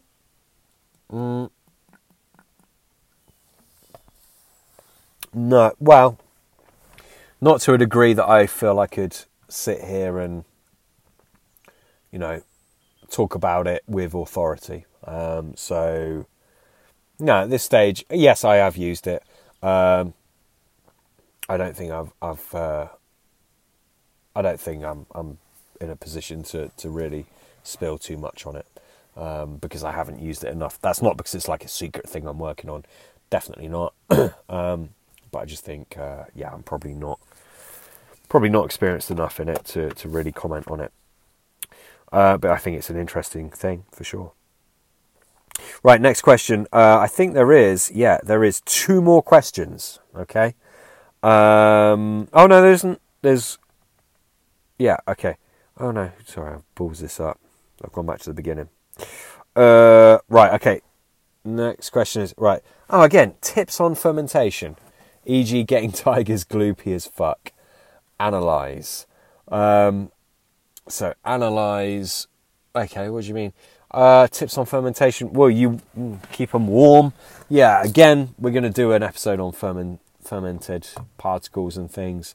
So I'll probably save it for that. Analyze. I don't know if this guy means amylase. I've spoken about amylase a bit before. Yeah, I use it. Amylase is an enzyme. It's a carbohydrate splitting enzyme. Excuse me, a bit burpy. And yeah, it's not going to directly ferment the material, the particle. But it's going to split it's going to break up the carbohydrate chains, and then, therefore they could be fermented more efficiently, I guess. All it's doing is turning starches into sugars, but then obviously sugars are poignant in the fermentation process. So yeah, in a roundabout way, amylase is going to help that process. But don't think adding in amylase. If he means amylase, I don't know if he means amylase or analyze. Let's just presume he means amylase. Don't think that just chucking some amylase in your bucket of groats is going to mean that it's just going to ferment straight away. It doesn't work like that. It's a process, but it's a key process in the breaking down of it. Now, why is fermentation potentially a good thing? Because compounds are broken down into more singular compounds, which, some would say are easily, it's not a word, but more easily detected by carp, or more attractive to carp, and they're going to be picked up on more efficiently, with more favourability, and they're obviously going to get fed upon more efficiently. That's basically it. That's basically why people want to ferment things. They think it's more attractive. There's a lot of people on Facebook, in these Facebook groups, that they create their own quote unquote hydros. People going mad for this. Now, I'm not poo-pooing those people. I don't want to offend anyone. I think it's great you're so passionate, but you're not creating hydrolysates. You're kind of fermenting things, and that's that. And there's nothing wrong with that. And I'm sure some of them are very good. There's a Facebook group with a lot of bait enthusiasts on called Homemade Bait Buffs. And I tried to, when I very first joined a couple of years ago now, I saw all this this homemade hydro shit, and I immediately realised, well, then this is not what they think it is. Tried to put that point across, fell on deaf ears, offended some people. A few people were quite rude about it, because obviously they're very passionate about their homemade hydros, but really what you're doing is you're fermenting stuff, boys. I said this ever since I joined these groups, and we've had a few guests on since that have agreed with me. But nonetheless, yeah, probably worthwhile doing. If it's ultimately, like Bill Cottam always says, let the carp tell you. Or was it Bill or was it Dean Towie? One of those two people. Let the carp tell you. Let the carp tell you what is working. And does it really matter? If you're a real science guy and you need to know why, then yes, it matters. But if you just want to put more fish on the bank, does it matter that your homemade hydro, is it a hydrolysate? Yeah, possibly technically, but is it a hydrolysate in the way you're thinking of? Probably not. But if it's working for you and it's making you catch more fish, does it even matter? No, it probably doesn't. That is what I would say. I don't even know if I answered that question. I can't even remember what that question was, to be honest. Let me go back, make sure. Tips on fermentation. Yeah, okay, yeah. So hopefully I've answered that. Folks, I think this is pretty much it now. The last question isn't really a question, it's more of a statement, so I won't cover that. I'm feeling the beer has got to me. I'm definitely feeling it, so I think I'm going to round it up here. As I said, bit of a different episode, a bit weird. It's just me on my own talking into the little microphone I've got here. The audio quality is probably shit compared to what it is usually. The whole podcast is probably a bit weird. If you're still listening to this now, you're probably one of the few and far between people that have like stuck this out, because I imagine this is just bad listening. But if you are listening now, congratulations. Thank you for listening. I appreciate it. And yeah, we still love this podcast. This podcast will still be running for the foreseeable future for a long time. We love it. Please don't think because we haven't put an episode out for a while that we're going to give it up, or don't think because Pete isn't doing the bait side of stuff with me anymore that we're not going to continue the bait or the podcast. We absolutely are. It's just I was doing all of the bait stuff anyway, the developing and everything. Pete wasn't having as much of a hand in it as either of us wanted, and he doesn't have the time to, so it's just a natural thing. It's not that we're going to stop doing the podcast. I know some people will think, all right, well, Pete stepped away from the bait and now he's not turning up on the podcast. This is the beginning. I know that, and I know that because I've had messages like that already, but nothing could be further from the truth. It is just a case of time and circumstance. So yeah, please don't worry. We're here to stay. We will be having more episodes coming out to you in the near future. I'm not sure what they will be yet. I probably need to get back on the ball and get contacting some people that we would like to see on our show. If you have any suggestions, or better yet, you have any contacts of people that you think would make a genuine good guest, then please let us know. That's it. Stay tuned. If you want any bait, any good quality bait, any bait that's made with passion, as I said, I offer flavours, hook baits, and some other bits of powders and potions, and every single one of them is genuinely crafted with a lot of love, and I truly believe in every single one of them. So if you want to look at the products that I have to offer, go to optibaits.com. That's OPTI baits.com. Have a look at what I have to offer. If some of it takes your fancy, then go ahead, get it, buy it. Super confident in it. If you think, actually, this isn't for me, obviously, don't buy it. No hard feelings. But yeah, I hope it will help some of you put the carp of your dreams on the bank for you. That's it for this episode. Stay tuned. We will be back. Much love. Thank you for supporting us. And I look forward to chatting to you again very soon. You're a teacher, right? Yeah, that's right. I'm a secondary school teacher. Yeah.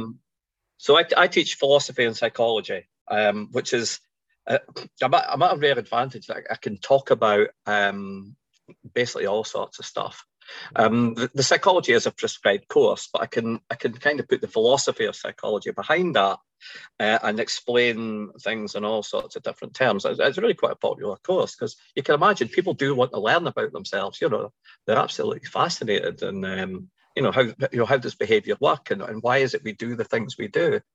One of my opening, we're going away off this. The nature of Carp Chronicles are tangents, and I'm just and you know what's that? I'm going to enjoy it for what it is, because I listen to you guys, and I'm just going to get involved in it as well. But one of the first things I introduced to the psychology class, and these are almost like pre-adults, so that's like 17, 18-year-olds. Yeah. And I said, what sort of behaviour would you see when adults are filling up their petrol at a petrol station? What would be the difference? And they go through, like maybe people a bit hesitant or worried about the queue. And I says, well, what about when they're actually, putting that nozzle in, into the petrol cap? I'm going to listen back. I'm going to listen back to this salmon thing. If you keep this on, I'll leave it in then. what was I talking about there, and what's this got to do? And one of the things we eventually get there. I give them so many clues. Well, tell you what. I'll ask you, because you're an intelligent guy, right? What are one of the differences you could do from a psychological perspective when people are in the process of filling up their car with petrol? That's the actual putting the nozzle in, and then something happens. How could you determine behaviour there? Right. Okay. Wow. Hang on. Slow down. What's the question? What's the question? Sorry. The question is, how could we identify and differentiate different behaviors, when someone or when people, that's a plural, are filling up and in the process of putting petrol in their car? What would you observe? What might be a difference between people? Chris, it's like I'm Okay. in class. I'm in class. You are. You are. I feel like I'm in class. I'm like transported back. Okay. What I would imagine some people will be intently watch it. So once the nozzle's in, this podcast is weird, isn't it? Once the nozzle's in and they're filling it up, that I would imagine some people would be intently looking at the money or the liters clicking up. Yeah, very good. I Why? imagine Why would they do some that? Okay, why would they do that? because they have a set amount they want to spend, or they're money conscious, or they're Okay. money subconscious, maybe. Yeah, that's fine. Um, I'm just spinning out the lesson a little bit here because I'm yeah. thinking about what I'm doing at lunchtime. So, right now, we move on to okay, so let's differentiate a little bit. What Yeah. about the act of removing the nozzle? How could we differentiate in behaviors there? And this is the crucial point I work up to. And this is the sort of thing I get to talk about a lot in school. So with the removal, Jesus, man, I don't know. I suppose, It's well, not okay. other people would have been looking off into space or thinking about things whilst it fills up. So, but at the point of removal of the nozzle, Will I some give you? people are going to shake, Yes, good. give it a little jiggle. I'm a jiggler for sure. I give it a Who? shake. Who's going to do that? Is it men? Yes, Really? yes. Is that where you were going with it? Yeah, that's the observation, and I start them off with that, and I try to give them it's almost like a core behavior in Yeah. humans, and if they can associate with that basic, and of course they have terrible trouble, mentioning the shake part of it. You just went for it because you're just a man of the world, Yeah, yeah. and that's it.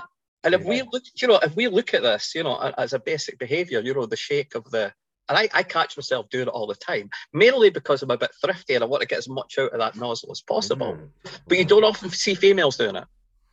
But you're going to look for that now, aren't you? Do you know what? Every single time I go and fill up, I'm going to be looking for that. Yeah, that's fast. So is this something that you've observed, or is there been like a study done on it? Well, it's basically part of like an introduction. I do all sorts of different things as an introduction to behaviour, Right, all sorts of right. stuff. And then the prescribed course, we look at things like sleep, which I suppose will enter into your realm a little bit. Eh? Yeah. I look at stress as well, again into your realm. Just looking at stress responses and often like a biological or a psychological response to that. I look at conformity and obedience, which isn't really your realm. And I also look at social relationships, which is every realm as well. So, that's a sort of fascinating thing I get to do. From people who are interested in it until you give them an assessment and then it just all goes to pieces. But that's just life, that's just life. So your students, what are most of them wanting to work in that kind of in that line of work, or is it to enable them to do different types of work more efficiently and know Yeah, themselves? some do, but some come into it often because their friends have come into it, and they, what teenagers like, they're almost clinging to each other like koala bears, and but often they've got an interest in it, they've heard about it, or they've had, I've spoke to them coming up through the ranks. So we're talking about 6th-year students, which I don't know what the equivalent would be in England, I suppose. We call them 6 years. So they have like primary 1 to primary 7, and then they come in first S1, S2, and then up to S6, and then they leave at the end of S6. So, but a lot of them go on. We've got wonderful students at the moment, mainly females, who come in and they're off to do some psychology. We've got people going to be midwives, into the police, all Wow. sorts of works, and sports psychology.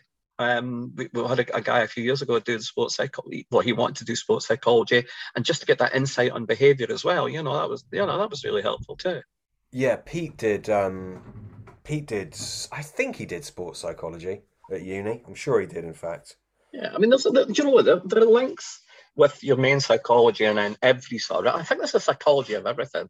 There's probably, I would love to write about the psychology behind catfishing because it's definitely there. There's certainly a philosophy. There's definitely a philosophy there. And if you start to look at the why we do it and all these different behaviors, and a lot of them are exposed in almost like we're conditioned, are heavily, I think one of the phrases I remember from one of your podcasts was heavily marketed, and that's massive psychology, so. But that's just part, that's part of my job. And I am conscious I'm doing this tangent thing and haven't really spoke about flavours or no, it's fine. Do you know what? Not catfishing at all there, It's fine. This is new territory for me. I've just been plowing through the questions. It's really weird just kind of talking to myself. So no, it's not an issue. Don't worry about it. Well, I was going to, just the last little bit on psychology, I was going to ask, is Pete there tonight? No. No, unfortunately, no. Of course, you don't know this because obviously you haven't heard the intro. No, we were gonna record one, me and Pete, but unfortunately, Pete had something come up, so we couldn't do it. So I thought, do you know what? Just sod it. I'll record a solo episode. If people want to tune in, they can. If they want to give it a miss, then they can do. So no, it's just literally just me tonight. I think you're the only podcast that gives that option. I love the fact in some of the introductions go, so if this isn't for you. Yeah, wow. I feel like I need to warn people.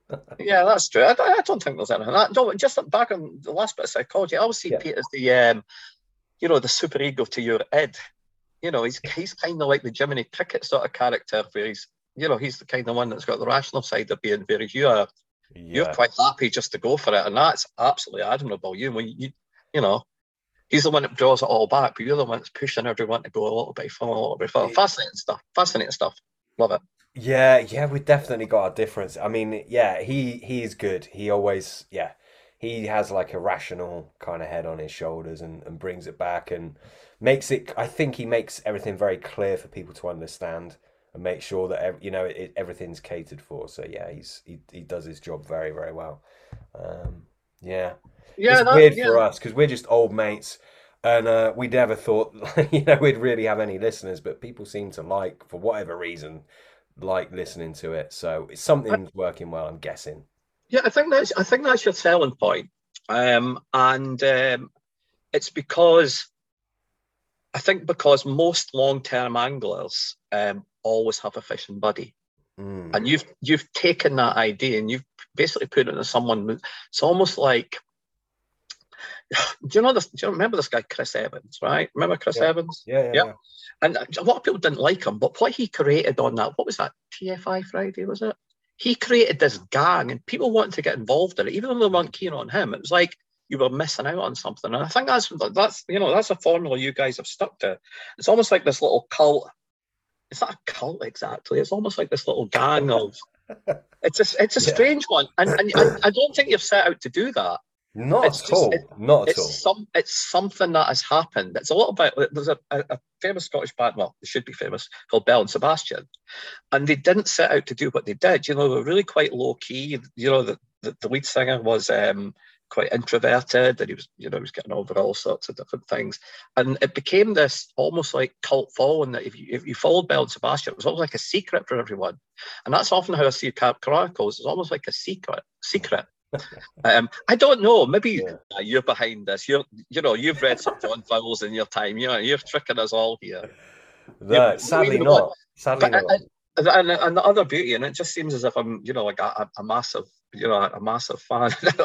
But you're different. I've not heard many of the other podcasts, and I'm very selective with them. I've heard all of your stuff. I was going to say, laugh my head off because of what it is. It's like, what are they talking about now? And I've listened to it in the bath, and I've listened to it in the hot tub, and I've listened to it in my bivvy. And that's not an indication of what was going on in these locations. I'm thinking of your nozzle now. Oh dear! Don't get me started. Honestly, we're just a couple of idiots that just ramble on. Anyone could do it. Anyone could do it. We'll eventually get to this question. I know. Let's get to the question then. What we'll get to. Well, yeah, it was about flavours. I mean, I've been looking at I've been looking at your flavours and putting them into some of my baits, and I think the last one I was quite successful. But so my question was simply this, because I was trying to type it on Instagram and then I just got fed up with that. And as you can imagine, by the amount of talk tonight, that's not going to fit into one of these silly little boxes. So it was to do with influence. Now, I know when I'm choosing a flavour to put in my bait, I've talked, I've kind of hinted upon the synergy and complementing with, base mix ingredients, liquids, Yeah. as well as the flavour. What is the influences you? So, and I've written, I just wrote a little list because it was more to do with how do you construct the flavours or the combinations, and is it down to like experience, personal preference, taste, external influence, or old school influence? And I can read these out again if you want. Jeez. Oh well, I don't think it would fit into any one box. I think you mean what inspires me to bring out a certain flavour? How do you arrive? Let's talk about which one in particular. Now, I've got my own name for it. What was it you call it? Is it the Warlock you call it? So that they're hook bait. No, that's the bait. Is it the Wizard? The wizard flavour. Yeah, Yeah. Okay. So that's a fairly complicated flavour. it Okay. is. Yeah. Uh-huh. And it's lovely. It's really nice. So, and when that question came up, I thought that's the flavour I thought of. I could have thought of a whole load of them because I've got a whole load of them, and I'm thinking, okay, how did you arrive at that? I mean, I know how I would arrive with it, accident. But you're not doing that by accident. So, being the evil genius, sitting in your, sitting in your, sitting on the two-way mirror on the other side of the waiting room. What is it? How are you arriving at that stuff? So that one probably a little bit different from others, actually. To be honest with you, so it's funny because I kind of answered this in a question, and I didn't answer it at all. But I said I went Well, off. I'll be honest. I'm sorry to interrupt, but do you know what? I'm. It's the school teacher in me. I was going to trawl all, and I know that word's not trawl in the sense of you know what I mean. But I was going to go. I was going to listen to all the podcasts again and take notes of all the times you haven't answered the question. Because I'm sure listeners are going, just answer the question, Sam. Answer the question. Please answer. Why not answer questions? Answer the block. Oh, honestly, do you know what? I started off with a tangent. You're queen of the tangents. Jeez, I didn't know that. See, no one's told me that, but I Really? value the feedback. No, I didn't know that. Well, I think I was prefacing my answer. Oh, right. Okay. Yeah, that's what I'll go with anyway. So earlier I went off on a tangent and I said that when you start looking at if you can get the actual chemical breakdown of flavors, there's very interesting themes as to which ones are effective. So basically I went into that by saying the question, apologies for everyone that's just listened to me answer this. But the question was, is there any additives that you wouldn't there's no way you'd want to roll a bait without? And I was kind of going through, I was like that no. Basically said no to everything, even flavors, even though I sell flavors.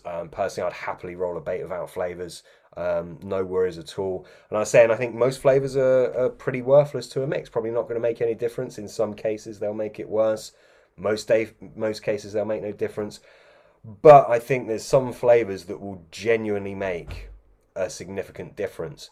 And I was saying that you can actually see patterns and you can kind of see why a flavor would work or why it wouldn't work if you can look at the actual breakdown of it. So I'm going somewhere with this. I'm not evading your question. Don't worry. Okay. No. Yeah. I understand that, and I will. I will draw you back to it. Okay. Don't worry. You don't need to. I will. I'm listening intently. So. Go for it. So with the wizard, it kind of came from that. So I wanted to do a fishy flavour. Took me a long time to finalise that wizard. I wanted to do a fishy flavour. There's definitely some, and I'm not going to go into them for obvious reasons. There's some key compounds within that flavour that I really wanted to be in there. So it was a case of working with some flavour houses you probably wouldn't have heard of, or most people probably wouldn't have heard of, and just kind of coming up with what would work. So that one, I guess that was the inspiration. If you were to like strip it back, what was the actual first point of creation of it? I wanted several things to be in it. It's also a slight bit of homage to an old flavour I used to use years ago, and I wanted to kind of have a bit of crossover from that. And then the spices in there. So for those that don't know, Ian has we've messaged numerous times, haven't we? And I think a you lot. picked up on the spices in the smell of it. Is that right? Yeah, I mean, you mentioned the fishiness of it, and you want to create a fishy. I think the beauty of that, and it's, it's not a flavor I would use. I'll be honest with you, Sam. I wouldn't really call it a flavor as such. It's almost like, I don't know how you would describe it, because there's so much going on in that. Yeah. But it wasn't the fishiness that I picked up on. It was all these, these different background. And what it gives the bait, what it gives the finished bait, is almost like this inherent taste and Yeah. also an inherent flavor. Yeah. And I'm using it as, when I make a bait, I make everything for that. I make the whole package. So I'm making hard hook baits, I'm making cork balls, the bait itself in various sizes for various reasons. And 24 hours in the water, and that bait still has, and it's not the fishiness, it's that inherent spices and whatever it is you're putting into it, The spices actually come out more once you've started rolling it. You've probably noticed yourself. Yeah. Once you've added that to your eggs, you're mixing in some dry ingredients. That's when you kind of start smelling the spice a little bit more. And the spices are quite complex in the form of, various form, but mostly essential oils. So yeah, it is more of a taste thing, but isn't it interesting that you say, oh, I wouldn't call it a flavor, I'd kind of call it more of a taste thing, but flavor is taste, isn't it? It's Well, not smell. yes. Yeah, I understand what you mean. And when I was putting this question together, because one of the things that, one of the potential answers, I'd mentioned there was, like personal preference. I often find that carp anglers, and I've caught myself doing it as well. Oh, I don't like coconut, so I won't use coconut flavor. Because I don't like coconut, and it's just absolutely Yeah. ridiculous. So I don't mean it in the sense of it is a flavor, and you sell it as a flavor, but it's doing so much more. Yeah. Oh, it is most definitely. But I guess my point is, they're called flavors, but we all go by their smell. It's just this weird relationship we have with carp flavors, isn't it? Yeah. Well, to Not many my, people taste their flavors, do they? yeah, I have I to, bet you do. Yeah, I bet Yeah, you do. I have to. And you know what? Even though I know what it tastes like, continually. And my son's recently, he comes down into the garage where I do my bait, and I'd made a bait for him for tench fishing this year. And he'd want to take up tench fishing, he want to do it all himself. I said, well, let me make you a bait. And I made this lovely bait for tench fishing. But every time, and you'll probably do it yourself, every time he comes in, he has to he has to taste and smell all the things. I look, have a taste of that one, have a smell. Yeah. 'Cause I'm so enthusiastic about it, and you'll be exactly. And there'll be other bait makers, can resonate with us Oh as yeah. well. It's this, have a smell of that. Oh, I put this, I put this bait together, and all these different things. Um, just as an add-on to what you were saying there about, how you construct it, was the goal the final product, or was the goal to amass all the component parts? Did you have the product in mind that you arrived at, or was it amassing all No. these parts and all these, almost like that deconstruction to bring it together? Yeah, yeah. I don't think I had like a specific idea of what I wanted it to be like in mind. And the thing is, you can put some things together and think, oh, it smells and tastes amazing, but if it's not switching the carp on in the way that you want, I mean, I could have released so many flavors that I think just smell amazing. They would sell really well because people would be, they'd be really into the smell and taste. But if it's not switching the carp on in a way that it needs to, then it doesn't mean anything. So, but I absolutely love constructing different flavors, putting different things together, seeing how it changes things. I absolutely just love it. So this isn't I don't do it because for the money or anything like that. All of the money I make, I go back. I don't pocket anything. I just literally do it because I love doing this, and that's the genuine truth. Mhm. Um, so Yeah, I yeah, just that one was a wondered. bit different. Yeah, Yeah, I mean, I just want to, and for some reason, because I'm working with that one at the moment, I picked that one because of what it is. I mean, but the bait makers will look towards the final product rather than going, yeah, I've got a bit of this and a bit of that. And I know people do that, but when I'm putting a bait together, and I put two together recently, and I'm thinking, okay, this is what I want it to do. This is what I'm going to put together. How can I complement this? How can everything just run all together? And occasionally it just all falls together wonderfully. But other times you have to tweak it a little bit. You have to do all this. The beauty of bait making, it's absolutely magnificent. I'm quite happy because of my time is limited going on the bank, and I think I can speak for many, many people who are doing this. It's that element of angling. Like I said, to you, doing something about fishing every day. It's that way to keep in touch, and you probably got that with your flavors. Another thing is it's quite unique for somebody to come on. You've got yourself. You've got all these companies that are touting these new flavors that they have no hand in at all. Not at all. That's your uniqueness. It must be a case of you've got this hand in this to say I have created this. Yeah, but that being said, I mean, I still get samples from companies. I mean, literally in front of me now, I've got a maple, which is phenomenal, and like in a quandary, do I bring that out? Because I think it's very, very good. But then it's just going to be a bit boring. So I couldn't just bring that out to the masses.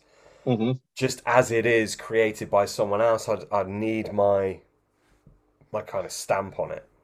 If that makes sense. You know how much I like a sample.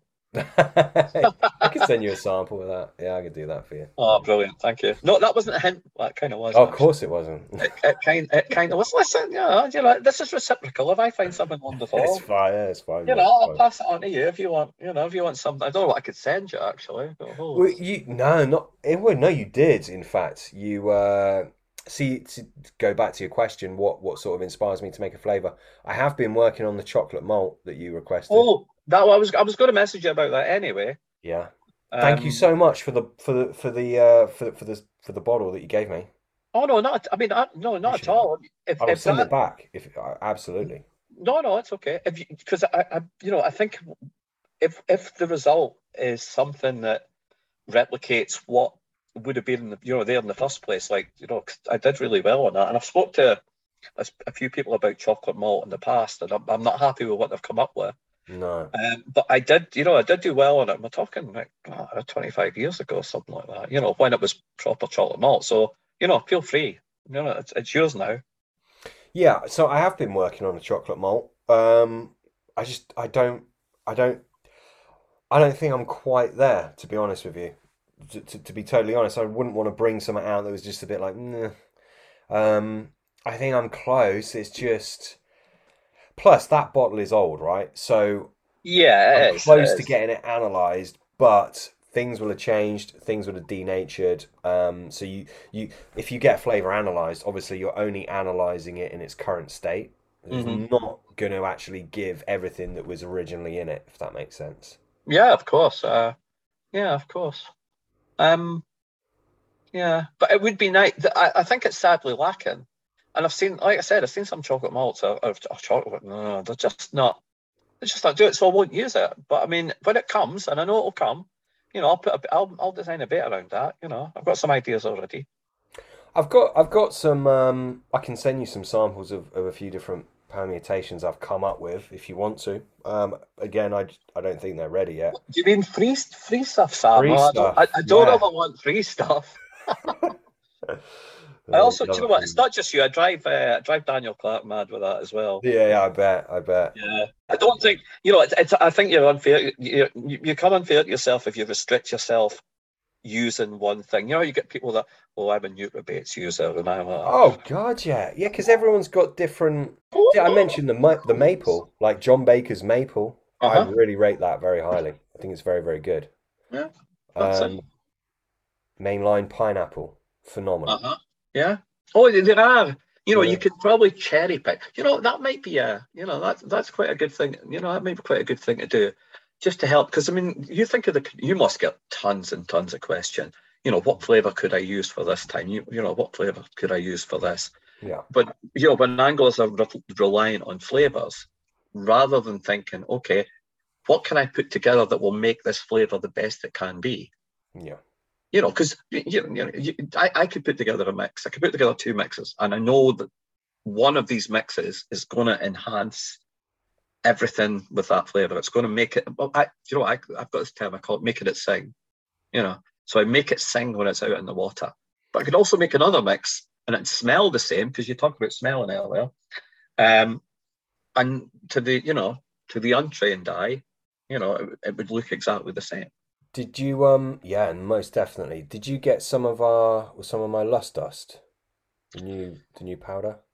No, but that sounds like another free sample. Oh, does it now? Yeah, so if you're rolling bait around the wizard, Who's on quality control? I mean, just some sort of structure going on. Yeah. Somebody today called me a hoarder, and they're absolutely right. I have got. Yeah. I've still got, I think I've still got the original samples you sent me, and there's one with a question mark on it that I keep looking at, and I'm going to do something with it one day. Remember, I thought it was a hieroglyph or something you'd written on the bottle. I don't remember. No. Because I messaged you. I go, why have you put a hieroglyph on the bottle? And eventually went, bloody hell, Ian, it's a question mark. And you're meant to be a teacher. And I'd go, so it is. I vaguely remember that, actually. Yeah, it's just like something like that. But no, I mean, I got some of your llama dust, and that was all. Yeah, I used it in a stick mix, but if you're a bait maker worth your salt, you can make something like that, and that's no disrespect to you. That inspires people to get thinking. Yeah. So yeah, it's wonderful stuff. It is. It's lovely, lovely stuff, and it tastes nice as well. But if I can't make something similar, then as well as just shut. Yeah, in my opinion, the amino acids in the llama dust, I think that's what takes it to somewhere else that I think a lot of people would struggle to get there, if I'm honest. Of course, I'm going to be biased. It's sort of one of my babies. But yeah, smell-wise, I mean, you'll be able to pick up on this. The overriding thing is the paprika, smoked paprika and the cheese, which anyone, you can buy products like that already mixed, in fact. Yeah, that's true. But yeah, the overriding smell of that is definitely cheese and paprika, which again, like you're saying about making ingredients sing. Some ingredients just go well together, I would say. Oh yeah, absolutely. That's a major part of a bait making. It's not just a case of chucking a flavour and a sweetener. I think a lot of people know that now. But I did well. I fished from and Scotland. Like I say, Scotland's hard enough for some people. Scotland's hard enough for carp fishing, but I'd fished through October, cold storms, everything, November as well, and I was using one of your flavours. I'm going to be vague about that. I was using one of your flavours and pop-ups and doing really well on it, but I was also using the llama dust and fleshing it out. And it was, I was getting a lot of action on that. And this is in worst of weather, really, when others around me, I went on the water for the first time and I had two fish and lost a really good fish on it. Basically instantly. And, you can't argue with that. That's for me, that's trying to, but it's not good enough because I'll have to tweak something to make it better for the next time. I know, that's the problem, isn't it? We always want to change stuff, don't we? It's that restlessness, it's, I remember one of my pals, I've got a great pal called Stevie Walker, he's a lovely, lovely guy. And he showed me a picture of I'd seen the picture, the brace with Peter Springate. It's one of the most iconic. Of course, yeah. Of course. And he says, don't look at the fish. Look into that guy's eyes, he said. Know, yeah. And, he's got that look, and we've all had that look, that almost like longing. And when people are, when people pass you and you're sitting in front of your bivvy, searching that water, they say, "How you got anything doing or anything going on?" No, nothing going on. What have you not caught anything? I'm like, no, not today. So we started to discuss it, and I tried to explain to them, it's almost like that, it's the pursuit of this girl who, doesn't know you're alive. It's that girl that you've always fancied, doesn't know you're alive. She doesn't feed and she doesn't live where you live, and it's that unattainable thing. And regardless of what you catch, it's that look in Springate's eyes, which would be a great line, that'd be a great line in a book, the look in Springate's eyes. Somebody will plagiarize that. Is this him with Mary? No, it was the brace shot. I'm sure it was that brace shot from. Was it? Where was it now? He's one. He's got the brace. Yeah, of course. Yeah. Was it Mary? Was it Mary and Mary's mate? Yeah. Yeah. It must have been. Yeah. And the look in his eyes. And he hasn't finished. He had not finished. Unfinished, still unfinished bit. And we've all got unfinished business in carp-fishing. Yeah. Will never end. It'll never stop. And that's a good thing. That has to be a good thing. You know. Yeah, it's oh, you've made me doubt myself. I'm 99% sure it's Mary and Mary's mate, the brace shot. I'm sure. In fact, I know it is. It is. It definitely. I am surrounded by books here, and I should be able to pick one out, but I can't be bothered. Yeah, it's one of those great shots. It is. I'll be honest with you. I think. Do you know what? I think there's a couple of shots like that that are just like totally honest. I've got Paisley's Big Carp out. I'll wait a minute. So where is that now? Hold on. Peter Springate. Oh, I have to put some light on it. I'm going blind.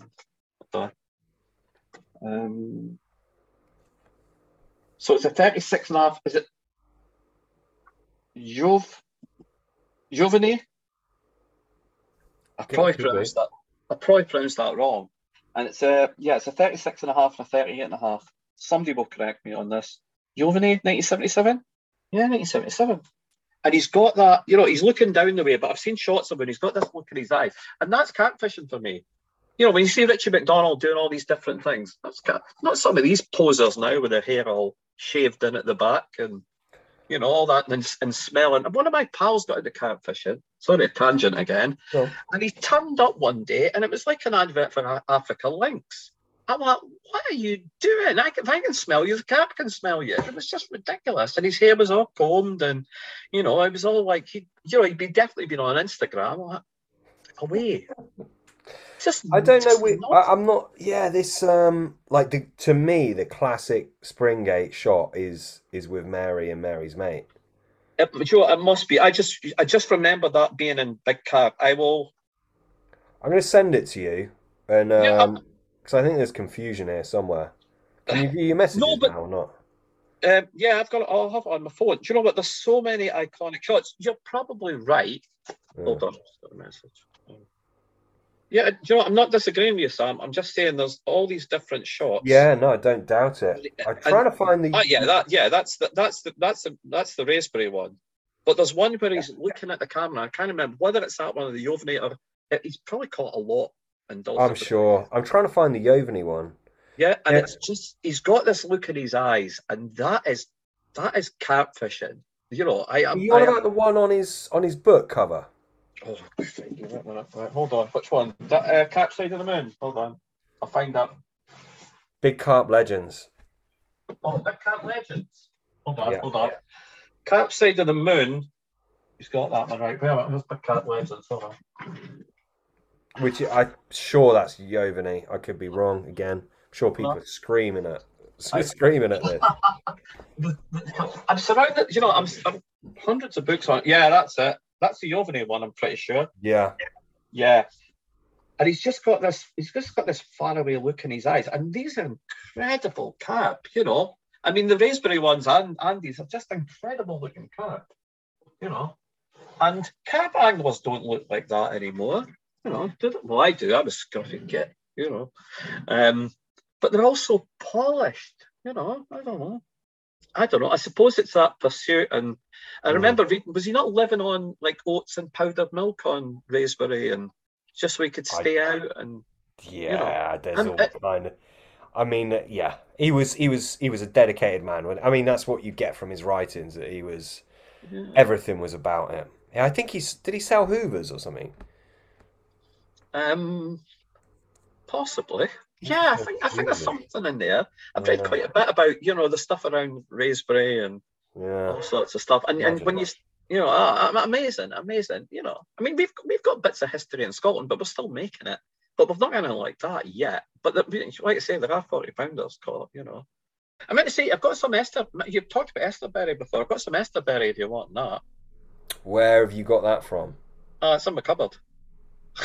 Yeah, but so I've got supposedly the original Esterberry, and it's no way near what it used to be. Not even close. Is that a recent purchase, though? Yeah. Nah, you're not going to get that. I've got the original black top. Esterberry. Yeah. Esterberry was a Campbell's flavour, wasn't it? Yeah, rich one. It's around about the time of the tea, Yeah, so Plantex bought it, didn't they? They bought out That's right. Yeah, I Brambles. remember So during if our you correspondence you get mentioned. the Esteberry from Plantex now, it's nothing like the old Esteberry, unfortunately, because I love that flavor. Absolutely love that flavor. I did well on it. I'm sure I've spoken about this on the podcast before. Yeah, you Uh, have. That's why I mentioned it. I mean, I remember I had two bottles and I dropped one oh, roundabout. So I went, oh, I better check out this Esterborough because I used it a long time ago, and I dropped one, and I was almost licking it off the floor yeah. of the dirty garage floor. But I think I've still got I don't know, some in a bottle. So, but you're welcome to it because you've always sent me little samples and stuff. Very kind, but I wouldn't use it to be honest because Oh it's well. just past its best. So No, you keep I was it. gonna sell you it. Well, you keep it because I wouldn't use it in a bait. Well, I'm listen, all about fresh. Fresh is I'm I obsessed know, with I fresh. know, Yeah, I know. yeah. Yeah, I know. Thank Well, you look, anyway. do you know what? The offer's there if you want to be influenced by it. No, no, very, very kind. But No, that's awesome. in fact, I've got some Esther Berry here, and I gave it to Pete years ago, and he's given it back to me. I see. But I thought just you, for I thought you were going old to say, time's sake. I thought you were going to say he sold it back to you. No. Hey, was that your only question? Do you have anything else or? Um, do you know anything I would have to ask? Because I would really try and work stuff out for myself. But anything I would have to ask would be to put, just how, you know, when you're putting these hook baits together, and I know they have been quite successful. The what you call Opti baits now? Is Yeah, it Opti baits you're calling yeah. yourself? Yeah. So is that a similar process? Do you have an end game that you're arriving at, or is it a case of these are the ingredients? Well, say for example, and I know you won't give too much away, but when it comes to your hook baits, are you using like a milk protein base? Are you incorporating something that's going to increase leakage, like I don't know, maybe some sort of rough bird food, or perhaps it's a fish meal on the go? To be honest, I haven't really looked at the bases of the Yeah. product. So the existing range that are out at the moment, a lot of the leakage from that is going to be small molecules rather than your bigger solubles. Yes, there's high amounts of refined milks in there. I think that was one of your questions. See, I'm now Yeah. paranoid that I'm gonna skirt over something that you've said and like evade a question, but there's a lot of milks in there. Do you know what? I'll send you a report of you know Yeah, you do it. of, Yeah, of your breakdown business of tonight. which Yeah, episodes I've missed. Yeah. yeah, I'll mark it for you as well. Yeah. But yeah, of course, there's solubles in there. I mean, for me personally, I think you can't just bang some flavors and some organic acids and some amino acids into a simple pop-up base mix and expect it to catch. It will catch, of course, in my opinion, if it's comprised of good quality milks like that, that's really, really important. But obviously, it doesn't have a high percentage of soluble base mix ingredients for obvious reasons. It's a pop up, it needs to, stay intact, Uh-huh. and it needs to stay popped up. So, yes, whilst in the grand scheme of things, it is high, very high levels of refined milk proteins. That's obviously going to aid attraction, but most of the attraction are going to be smaller molecules that will obviously be soluble and leach out through the water column. Okay. Um, I've got some upcoming ones, which might even be out actually. Hopefully, they'll be out by the time this podcast goes live. They're a little bit different, more of a classic base mix with some refined milks, buoyant milks added, and some cork granules as well. Obviously, some albumin and oragel to help bind it up. They're Uh-huh. a little bit more kind of, I don't know, how would you describe that attraction? More like feed bait style attraction, if that makes sense. Y- Um, yeah, I mean, there's ways you can clearly make a feed bait to kind of pop up, yeah, or you have the classic pop up, which is, we mentioned before, it has been a lure. yeah. Um, I would more. I've thought of another question for you actually, but I'd sort of tend to stay away from that type of lure thing because I want to kind of give them an experience and go back to the making it sing thing. Yeah, Um, yeah. yeah. But I see. What I would say is a good. You want a good quality pop up mix, um, but the amount that you can do with that, if it's a very very buoyant mix, the amount of different things that you can add that will complement each other it's sky's the limit. I mean, unfortunately, most companies they're just going to add a bit of betaine, maybe a bit of citric acid, and a flavor and a sweetener. But there's so much more you can do to that, and because you can make it very very buoyant, you can get away with adding heavier liquids. So I mean I don't rule out those lure type hook baits, and the plus the amount of fish I've caught on them. Oh, absolutely. I really have to kind of place my thoughts with the situations I'm fishing in, Yeah. and I'll be honest, I wouldn't want to. I don't like to use the word waste my time, but I want to give myself the best possible advantage with what I'm putting out on that hook bait, Oh, of course. rather than and I would imagine most guys are doing that. But yeah, you're right. There's so much you can do with it, and why limit yourself just to just following basic instructions? Okay, maybe start to learn a little bit about the trade and how to roll pop-ups, etc., or even just hook baits, and then start to experiment and then start to go on with this. So, Mm. does that then, and going back to my original question, does that dictate how you want it to end up? Like, and we could even infer that there's a color involved in that as well. Yeah. Yeah. Are you pushing all your component parts towards this finished product? Or are you just thinking this looks as if it will go together and then you have the product? Um, no. So I mean, the ones that are out at the moment, so the Warlocks, that's kind of new conception with new things that I've found, and that wizard flavor. The Polar Fruits is a combination that Pete's used for a long time, but obviously we've developed our versions of the flavors. Um, the Tree Fruit, again, that's an old recipe that I've done very, very well on, that I've kind of modernized and changed. So yeah, I kind of had them all in mind. The black bukus, it's our blackcurrant flavor, which sadly we don't sell now. I know you're aware of that. Um, Oh yeah, we, yeah. mm, we've added buku essential oil in. The reason we just because we get so many messages about this, I'd want to just take the opportunity to say the reason we discontinued it, and I know everyone wants it, but it's just because we can't get enough buku regularly. I've actually got quite a bit of buku sitting in front of me now. Um, so I could release it again for a while, but I'm worried that I will then the buku supply will dry up. I have to take it off again. People have been using it all year, and then it's just like it's creating this issue. So for now, certainly until things with the proper buku essential oil have calmed down, unfortunately, we're not I mean, I going to suppose release you that. could, think about distributing it mainly to anglers in Scotland, the I've northeast said this Scotland. before, yeah, yeah, Yeah, yeah. and I would keep that safe for you. Yeah, I'm sure. I'm sure. Yeah, but so I mean, so obviously, I mean that flavor did so well, and it's so good. Obviously, I wanted to build a hook bait around that, which is why I did the black bukus. So that's different reason for that hook bait. uh Well, Uh, I think what you're doing is you're offering, you're not just offering to the bait maker, which that's the flavor side of the business. You're offering for people who maybe don't have time to make baits, which I yeah, don't actually and believe I in, and you're yeah, giving them that opportunity to use the stuff that the bait making guys can use. I'm just honestly, I'm creating things that I use. Like so, I use I literally use our hook baits. I mean, it's difficult because then I've also got to test. So as I said, bringing out two new hook baits. Um, I've been testing those for God knows how long. Feels like forever. So I have to do that as well. But yeah, I want to create products that I will use. Um, so yeah, Yeah, does that answer your I can question? I fully, can't remember. yeah, yeah, I can. I can't remember what I asked. I can fully so as I only use my own stuff, and by that I don't mean I've not made any flavors like you have, but I'm using stuff that I have put together, and I want it to succeed, and that's a massive part. And you'll find a lot of guys are like that.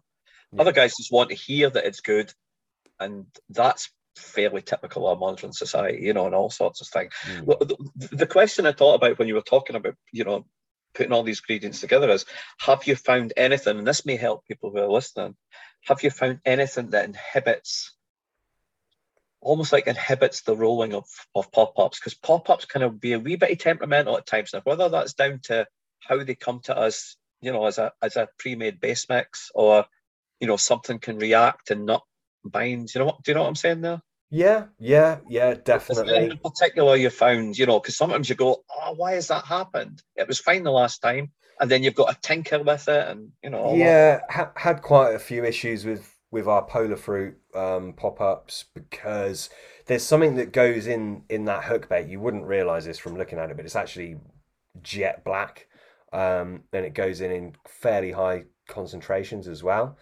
So obviously I have to, because I want those to be white, I have to balance that out with a lot of white dye, titanium dioxide. Yeah, yeah. That That's good. It's good stuff, that.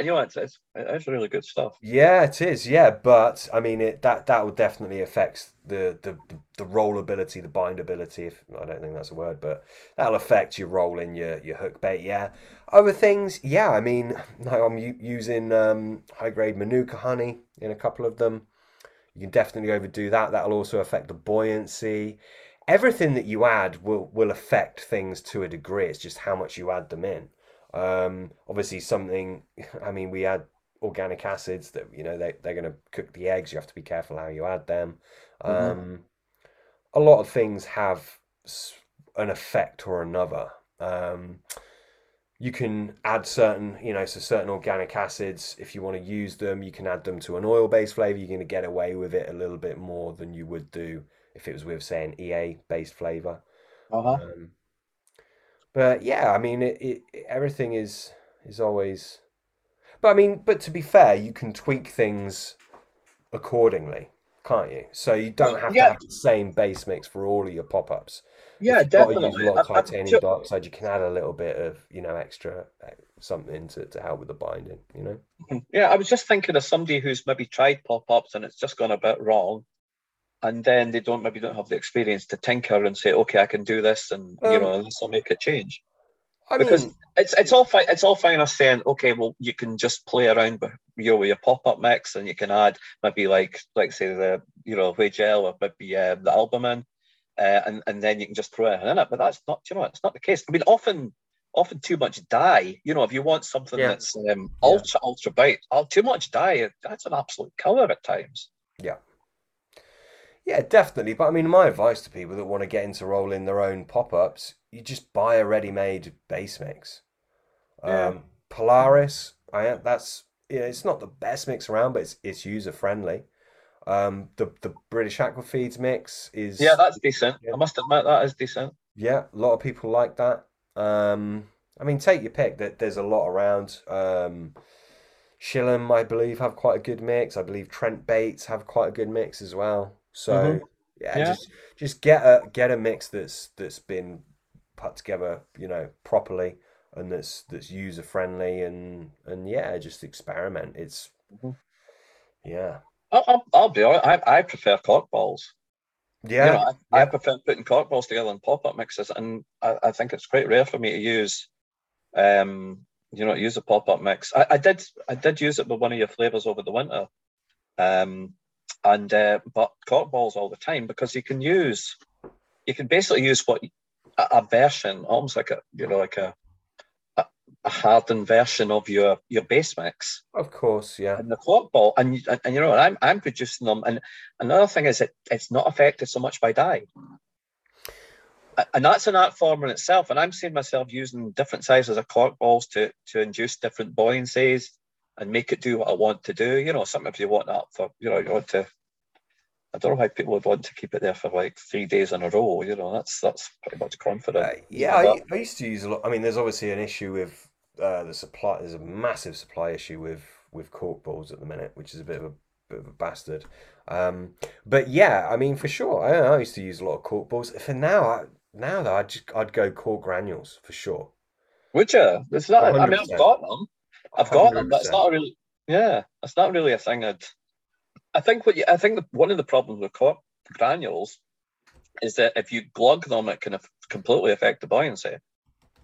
You could make these, you could have them balanced, with the cork, the percentage of cork granules you put in, and then okay, you maybe want to give a bit of glug, or people like to enhance things and all sorts of stuff. Mm. That can absolutely ruin the buoyancy of them. And I say Yeah, I that from mean, past experience.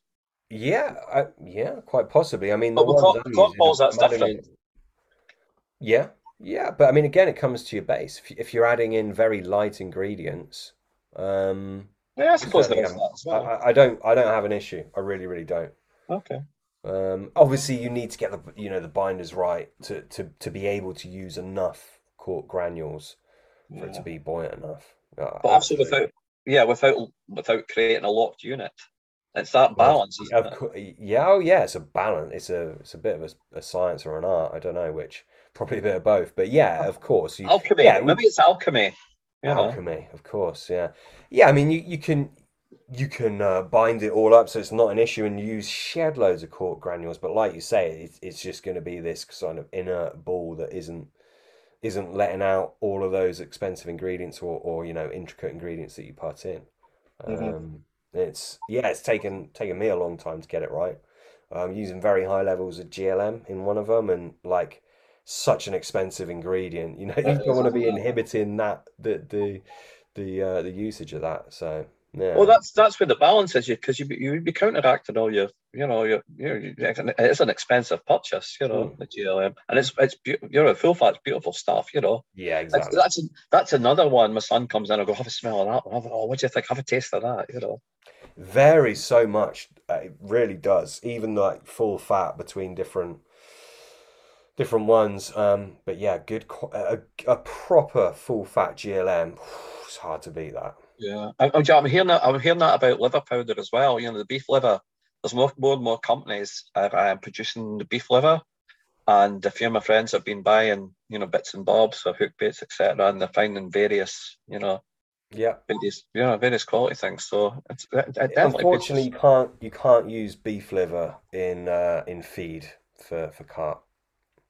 Yeah, Otherwise, that's what I said. This is for hook baits, yeah, etc. of course, yeah. Otherwise, I'd be doing some. Yes, for hook baits, yeah, you can. Yeah, Yeah. yeah. No, I wouldn't be advocating that. So.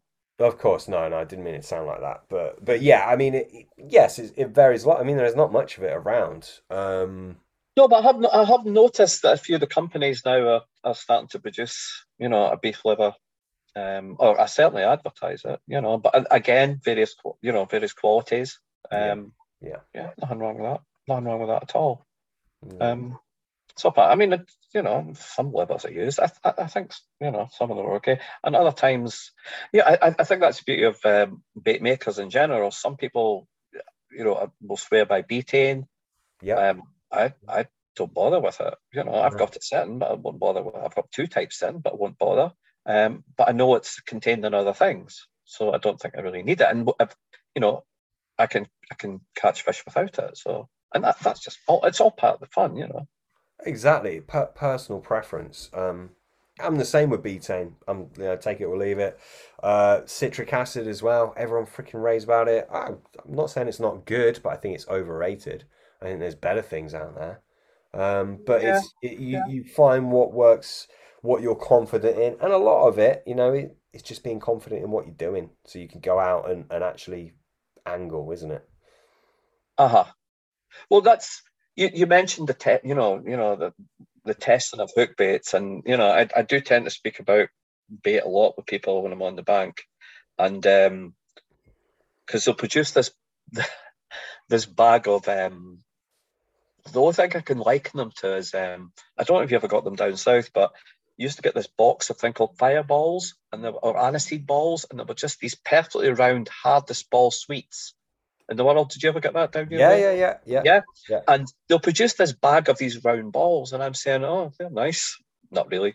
I said, no, I just look, these are mine. And my baits are all different shapes and sizes because, I've just been hammering them through, running them through the rope, not the, through the, what's it called, the tables, just doing all this. And I said, look, these are absolutely, these are solid. And mine are soft. And I've said, I like I, soft bait as well. yeah, Yeah. yeah. But the point I was going to make is they'll say, "Oh, do you know what? I really fancy making my own bait." And I said, "Well, there is that." And I said, "But this is," and I explained to them the process I have to go through just to make the bait. And I said, "Now I've got to sit behind my rods, and with Yeah. the best will in the world, and a mascot behind the middle rod called Kev. Um, I have to hope and pray that my knowledge." my experience in bait making has got me, that I can be confident with this bait. Whereas you're buying these little hard aniseed balls in a bag, which, I think I'd just be putting them straight in the bin. Perfectly round, Sam. I can't get baits perfectly round because of what I'm using in my mix. Yeah. Because and I was using baits at the weekend there, and they were no more round than my mug there. They were just all over the place. But it's because of the type of bait. Well, luckily I was putting them out by boat some, and I'd made some for a different baiting situation on the other rod. That was using some of your Wizard on a bait I call the Magus, which is it's quite an interesting bait. And I've tried to put some ingredients together to complement your Wizard, which is why I asked in the first place. So, but the one I'm using, it's quite a really soft bait, and I'd made the mix too soft, but I just wanted it made. I've got one of your flavours in there. That's quite an interesting bait. It's got whole sorts of stuff, but round, and even baits for the stick round. It's difficult. It's difficult. But I don't know why. It's unnecessary though. You do not need a perfectly round bait. Yeah, but that's my. Better off without it, in my opinion. Oh yeah, Oh yeah. I've been doing a lot of cubing. I've been a lot of cube baits and paint, and different painting. No, I'm trying not to say too much. But you know what it's like. I'm into doing all sorts of stuff, and I don't know. I might actually. Do you know what, Sam? Because I think I've still got your address. I might send you some things that I do, and you can try them out for me. But you're not allowed to talk about them. It's a bit like Fight Club, okay? Yeah, first rule of fight. Yeah, first rule of. Actually, I'll give you a laugh. The kids at school believe I run Fight Club in the school. They do what? Sorry. They believe I run a fight club in the school. No way. Yep. And there's a few members of staff, and they go, "Who's in Fight Club?" I says, "Look, I can only tell you this. There's 2 rules." What are the rules, Mr. McNeil? Well, you can't talk about. What's the second rule? And that's it. So I might send you some stuff, Sam. By all means. Because you know what? I'll be honest with you. You have been generous, and you didn't know me from Pete Springate. No. and you were good enough to send me some stuff. So I might send you some stuff just to see, just to see what you think. No, okay. You're welcome, man. You're very passionate about your bait, that's for sure, and you know your stuff. So. No, don't mention it. You don't owe me anything, honestly. No, I'm going to send you some stuff. I just want to see your reaction. Go for it. Okay. I'll be interested to have a look at it. But you have to, on air, you have to tell me what are the rules. The rules are, number 1 rule is I do not talk about the bait. You don't talk about it. Yeah, I do not talk about it. No. All right. Okay. You confirm or deny. Absolutely brilliant. Cool. Absolutely. Sounds good. All right, let's wrap it up. Anything you wanted to say before we? That's it. Do you know what? It's actually it's been nice to be involved in something that I've been a fan of for quite a while. I was thinking the same thing. Not that I've been a fan of you, no offense, but it's nice to have someone else on the show and. I always feel I'm pestering you when I'm, because sometimes you can. Not at all. Sometimes you can be quite rude. Can I? Honestly, I'm only winding you up. I was going to ask you, can you do a Scottish accent? Oh, I don't even know if I can. That was terrible. Was it terrible? That was almost like "See You, Jimmy" from Russell. Oh, I was hoping that would wow you. No, then the answer's no. Right, okay, that's fine. Can you do a Sean Connery? I'm not sure that I can. That's just terrible. The answers. Absolutely terrible. Yeah. But listen, Joe, I've thoroughly enjoyed it because I really love talking about bait, and I think this is the ideal platform for to get supposed to get involved in, and to without actually giving anything away, because if I eventually sit with Notepad, there isn't a lot given away, and that's not a bad thing, because it makes you start to think and research. Because if you are given everything, if anglers are given everything, they become complacent and lazy, and they won't search it out. In the spirit of where I came from in angling was I made my own bank sticks. You know, this is sounding like a sad story now, but before I was a teacher, I was a metal worker, and I used to work, you know, be in a workshop, and you know, made all sorts of stuff out of metal.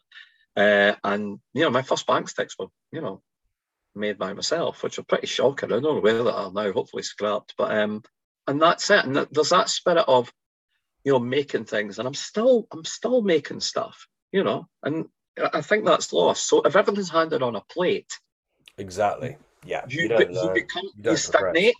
You know, you stagnate as an angler. You stop thinking. And I'll be honest with you, I'd party to some guys. You know, I'm very lucky to know some guys who are forward thinkers. You'll know some yourself, and some of the people you've had on these podcasts have been amazing. You know, they're really forward thinkers. They're trying to cause solutions. Sorry, not cause solutions. They're trying to you know, create solutions for, you know, something they want to overcome, but not end there. It's, again, you know, Peter Springgate's eyes. It's almost like it never ends. You know, it never ends. And I like meeting people like that. You know, they're never going to stop. They don't just compromise. They don't just try another bag off the shelf. Yeah. And I think you guys foster that. You know, and to be honest, I haven't heard many podcasts. You know, I don't know. There's some good podcasts out there. Yeah, I know. Yeah, I'm pretty sure there are, but you know, I don't really have much time. But I do like, you know, I don't want to say excited, but I kind of do. I get excited. You know, when that wee icon comes up on Instagram, and you think, "Here we go. Here's another podcast." Yeah. No, it's not. It's just like, what's he on about now? You know, it's like, I'm just hoping. Okay, when's the next podcast coming? Yeah. You know, and it's that, and you will get a lot of that. And I understand you're busy, and you know, I think you've built up a good following. You know, people who want to listen to this sort of stuff. Yeah, we got some hardcore listeners. Yeah, and the one you're going to be on the next one that goes live. How about that? Crikey! I know. Do you think people want to listen to the sort of stuff I come out with? Yeah, I'm sure they will. I have no idea. I mean, I don't know if people will listen to just me on my own, but I'm sure someone will. Well, do you think there's a following for Pete? You know, like an underground following? Oh God, yeah. Oh yeah. You think they've got T-shirts and? I reckon Pete's the favourite for sure. You think? Oh yeah. Yeah. But he's like the straight man. I don't mean anything. I'm not implying anything, Sam. I just mean he's like the Ernie Wise to your Eric Markham. I don't know who they are, but yeah, he's very straight. Have you never had the Markham and Wise? Yeah, of course. Yeah. Right. Well, Eric. No, wait a minute. Eric Markham. That's you. You're the kind of like the comedy guy. You know, the one that pushes that a wee bit in. And he was like, Peter probably hate me for this.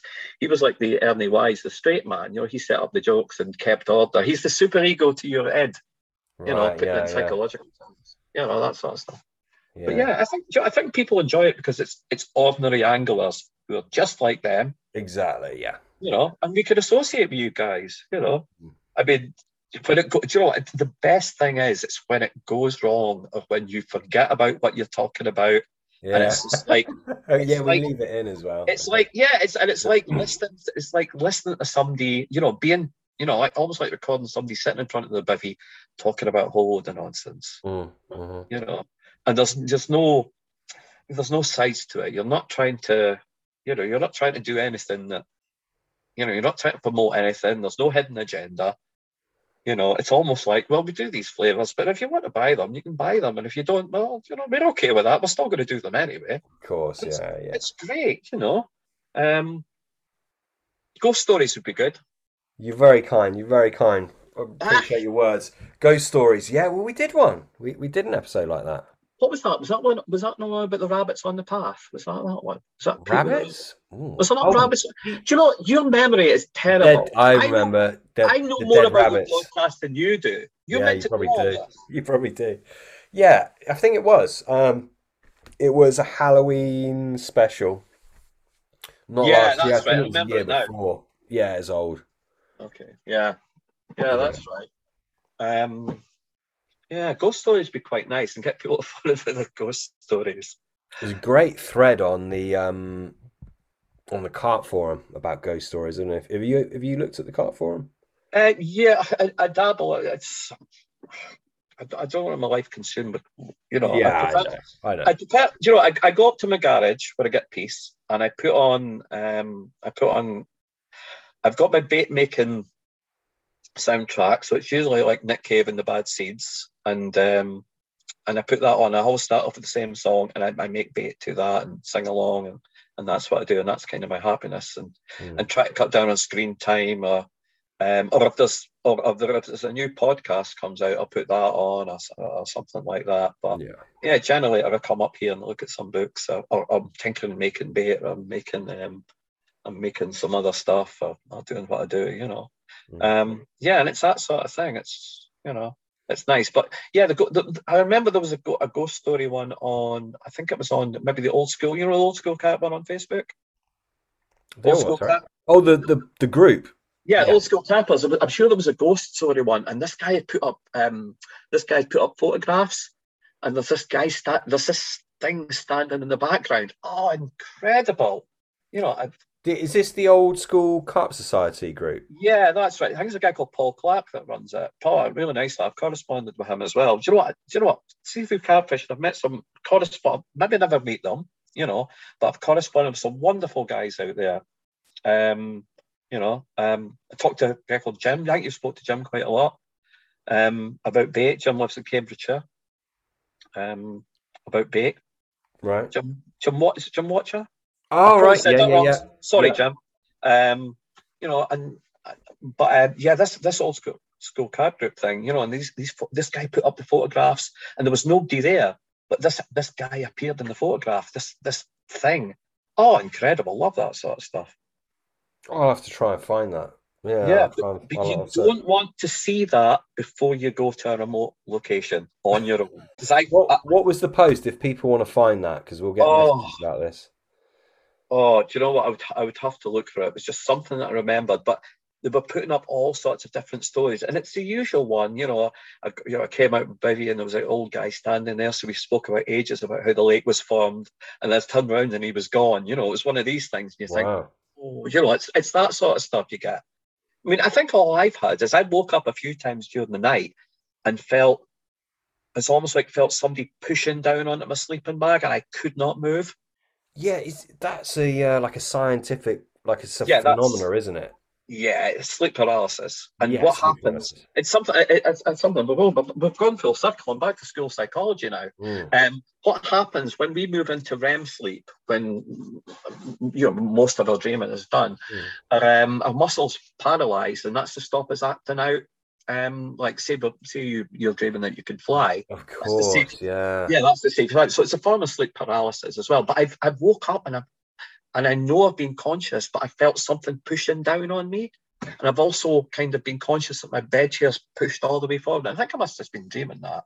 But I haven't really, and I don't want any paranormal experiences, I really don't want that. Because I'm mostly out on my own, away out in the wilds, Of course, where who knows? Big locks chasing those monsters. When who knows? And even some little locks, we've got some beautiful locks that we fish. But not enough of them, and it's a political thing. It's just down to Scottish anglers recognising the value of carp and coarse fishing in general. There's a massive following in Scotland. There's a lot of interest in it. Whereas at one point you would know most carp anglers in Scotland, but not now. It is definitely getting bigger. Yeah, it's definitely, and then it isn't. It's strange. Could be a lot of interest over lockdown. We had people who had never fished for carp wanting to come and fish our waters. Yes, it's really, I fancy it. And they've been watching the TV. Carp fishing on it. Who'd have thought, Sam? I know. Carp fishing would have been on Saturday night TV. Incredible. I know it's amazing. But people seeing that now, they come and fish one of our waters. Yeah, I know. That's the thing. And we have lovely waters, and they're there for the taking, but they're highly challenging. And and they think it's I'm just going to cast out one of these baits and one of these round things, and I'll just be laughing, and a bucket of water will be thrown on me for my personal best. It's nothing like it's nothing like that. No. Do you know what they should show on Saturday night? Peter Springgate's eyes. Yeah, hey, there we go. Back to the eyes. That's what it's all about. Listen, Sam, thank you very much. I have thoroughly You're enjoyed welcome. myself. And do you know what? It's lovely to speak to you at last, It's actually. good to chat You know, to I'm you. not Yeah, a we guru. messaged numerous times, Yeah, I know. haven't we? I will be back to corresponding with you soon, okay? No doubt. Yeah, we'll And, chat soon. And you take Take care. it easy, buddy. I look forward to the podcast. And I might tell you that joke one day about Sean Phillips. Yeah, you do that. Okay. Take Right. care, buddy. Take Bye. care. Bye. Bye. Good Bye. night.